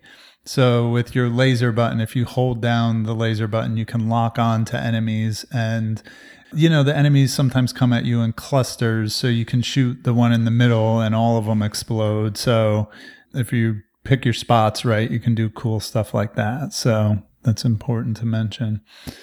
The next quote here is from Razor Knuckles. And I really got to shout out Razor Knuckles. He's definitely like the VIP of this playthrough because he did some really lengthy commentary on the games with like level by level breakdowns of each game. And Nice. I really appreciate his time and what he wrote on the forums. And he was helping people out with some of the gameplay challenges and stuff and giving tips and stuff. So he said about Star Fox 2, I had 2 playthroughs of this game, and on the initial playthrough, I had a pretty rough go. The controls just feel janky in the open world, and I just had a tough time landing hits. I got a bit used to its clunkiness, but never got it down pat. I do like how you can choose your characters with them having their own special abilities. This makes for a more unique playthrough compared to the first Star Fox. I like how you can switch characters before heading into a new battle. I really didn't care for the hub map where you must protect Corneria. It's an interesting change from the first Star Fox, but I just like the standard paths from the first. I'm really happy this game was released after all these years, even if I don't love it. Kinda sucks from the developer's view to finish a game and get it scrapped at the last minute. So yeah, again, Razor Knuckles with some thoughts there on Star Fox 2. And again, just go check out all the stuff he wrote on the forum there.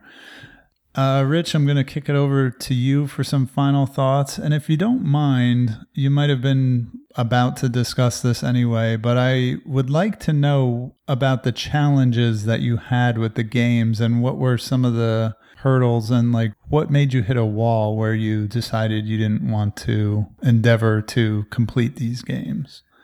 Yeah, that's a good question. A big part of it was my body was so sore from moving around so much.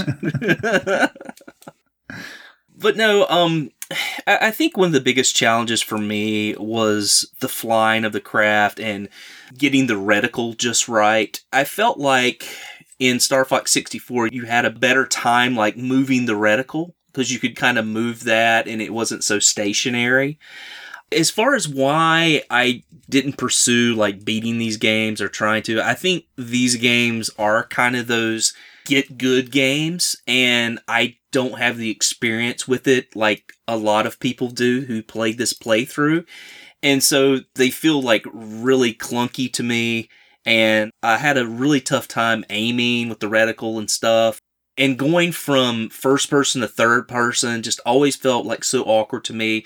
And like you said, now you can push the select button, you could switch views. And I didn't know that at the time. I thought you were just kind of stuck on whichever view the game forced you to play in. So it's good to know that now. One of the things that I really love about this series that I mentioned before is just the anamorphic characters in these games. It's like playing Animal Farm in space. You know what I mean? Yeah, that's a good comparison. I love it. And one of the things I love about Star Fox 2 is not only the extra characters you get. I feel like one was like a wolf or a lynx, and the other one was a female character. It was actually a lamb.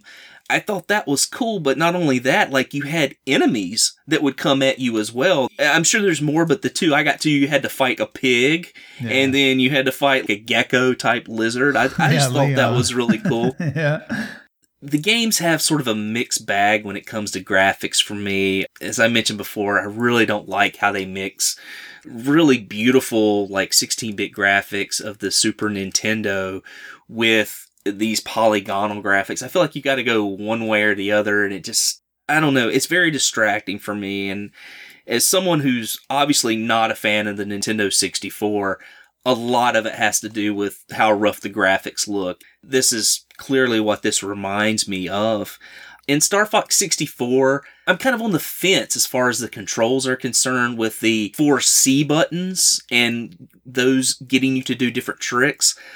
While I like that part of the game, those buttons are kind of so small. I got really confused about what to push, and I just felt like I was sort of in maneuver overload with pushing all these buttons. Of course, that says more to the old guy gamer in me. You know, like, what's with all these buttons? Can't we just have one button kind of thing?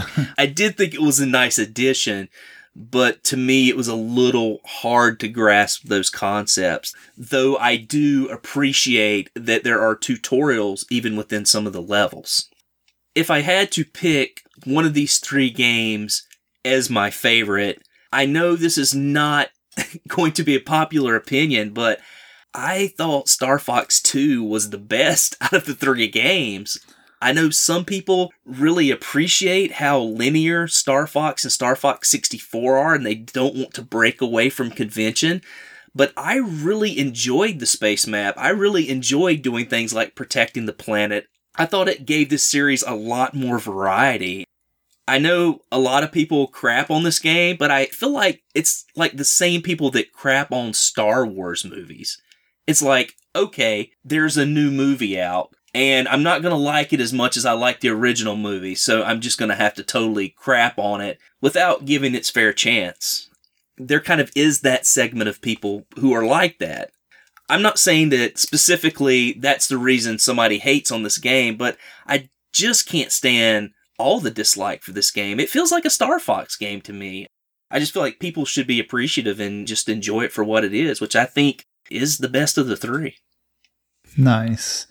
Well, that's very interesting because it makes me really glad, and it makes me feel like I definitely made the right decision to kind of twist your arm and to include Star Fox 2 to the point where I had to actually provide you with a copy to just force your hand into playing it. So I'm really, really glad that you enjoyed it, as I hoped you would. So that's really cool to hear.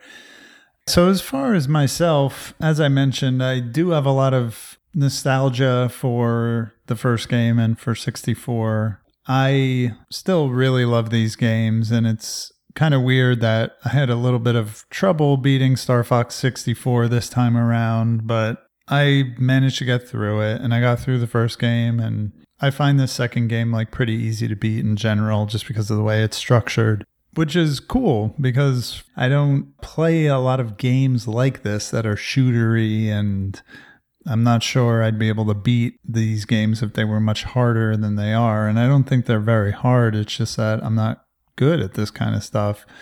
Except for the fact that I've been playing them for so many years, Star Fox 64 especially, that I can still fly in and just decimate the first level, and I can beat the first boss in like 2 seconds because I know exactly what to do. And that's kind of a cool feeling for me because I don't have that with a lot of games. There's not a lot of games that I'm just an expert at or that I'm really good at. And I wouldn't even say I'm in that state with 64. It's just there are certain points of the game where I know exactly what to do and I'm very confident in my abilities.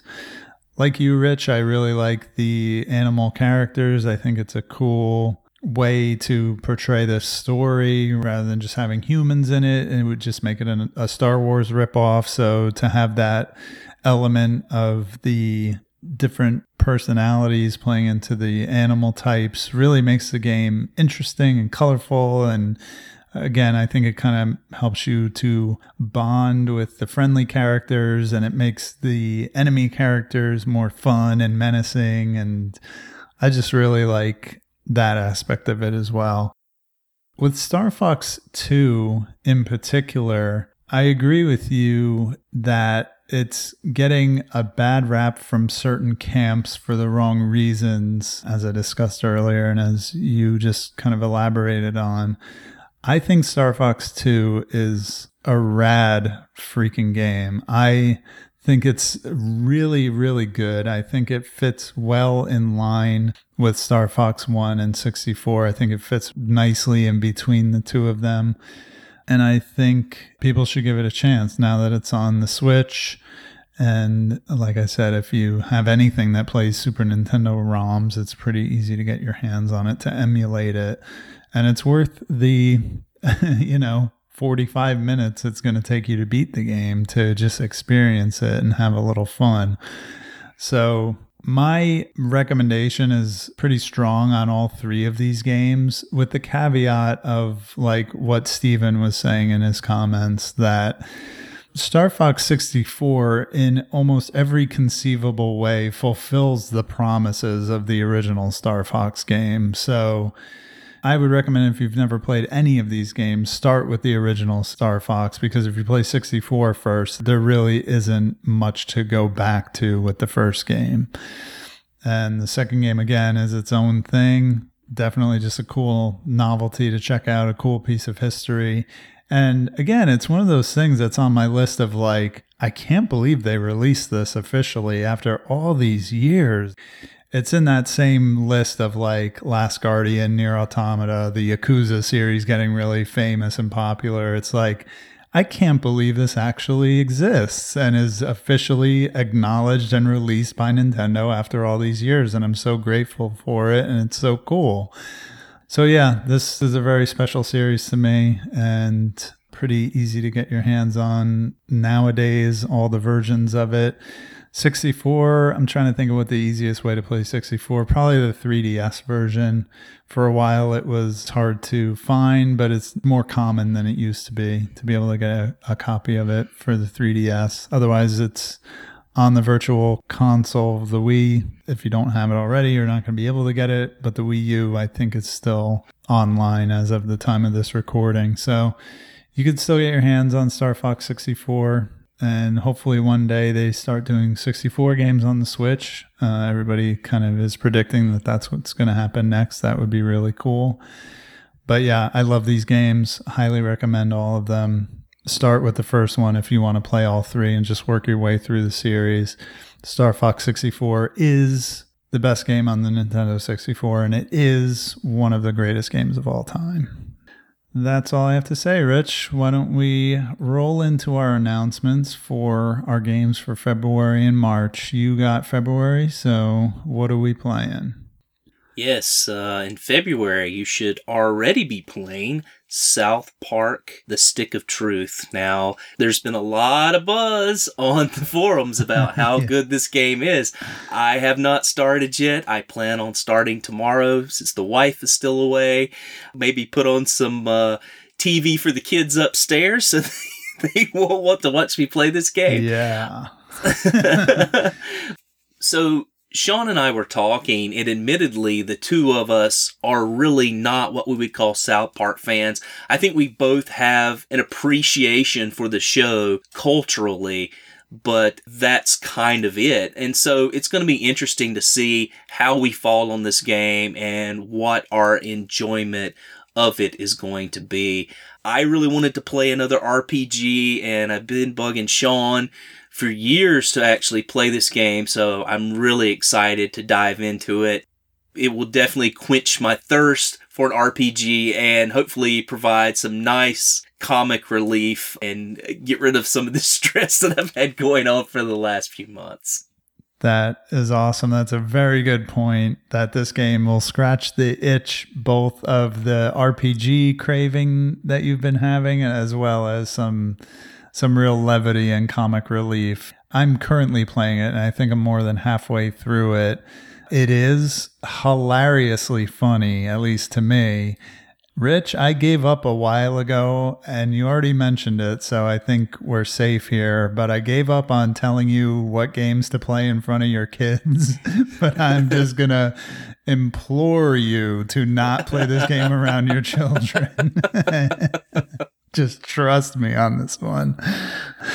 So a game you can play around your children is Fable 2, and that's what we're playing in March, which is a game for the Xbox 360, which is backwards compatible on the Xbox One, and as of the time of this recording, it is on Game Pass. So Fable 2 is kind of a light RPG. It's baby's first Western RPG. It was one of the first Western RPGs I ever played, so I have a fondness for it.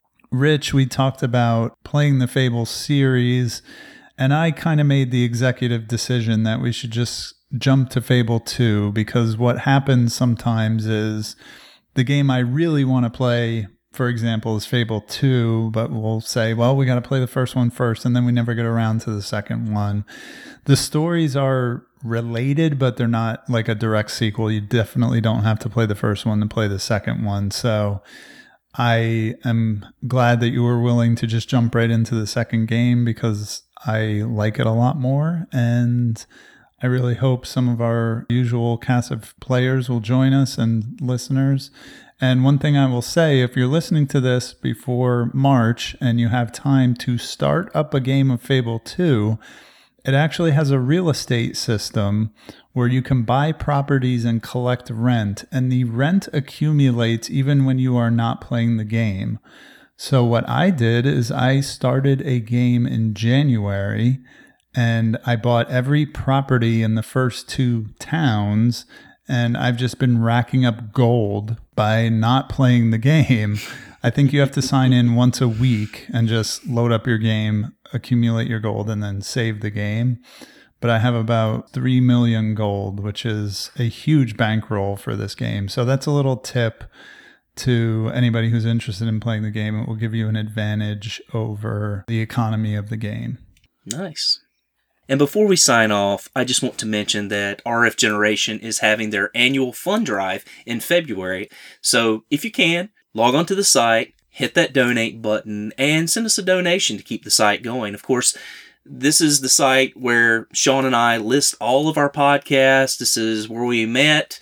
This is where we house our video game collections. So the site is very important to us and all the friends and memories that we've made there. And we want to keep that going in the future. So again, if you have a chance, please donate. We've got some nice prizes that we're going to be raffling off for those who donate $10 or more. So please, if you're able, hit that donate button. Thanks.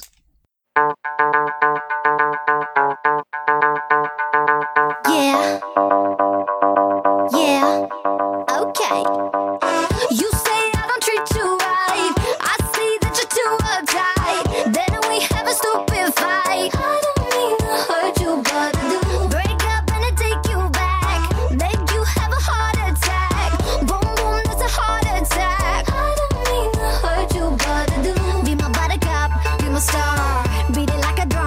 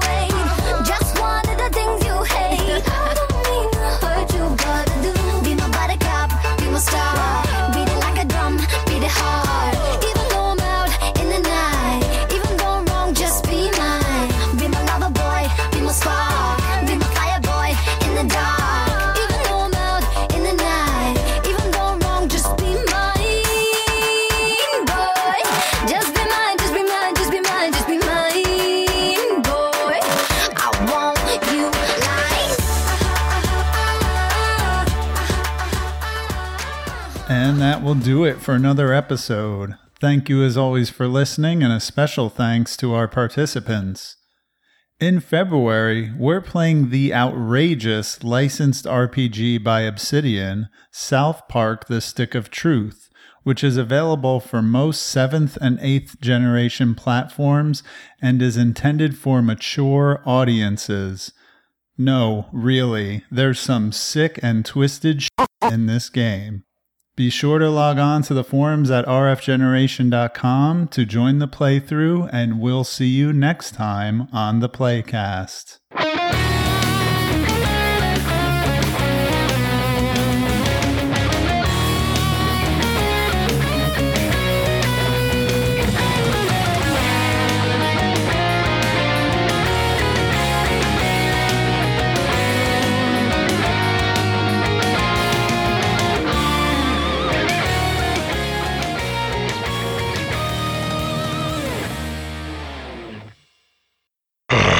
Fresh meat. Basketball. Bow. Blah blah bling blamage. Your mom had an accident. I'll take you to her. Uh-oh. Look, Wild Bill! Who was that? Some stranger. He said Donnie's mom was hurt. I didn't know if I should go with him. Well, just don't do what a stranger says. Check it out with an adult you know.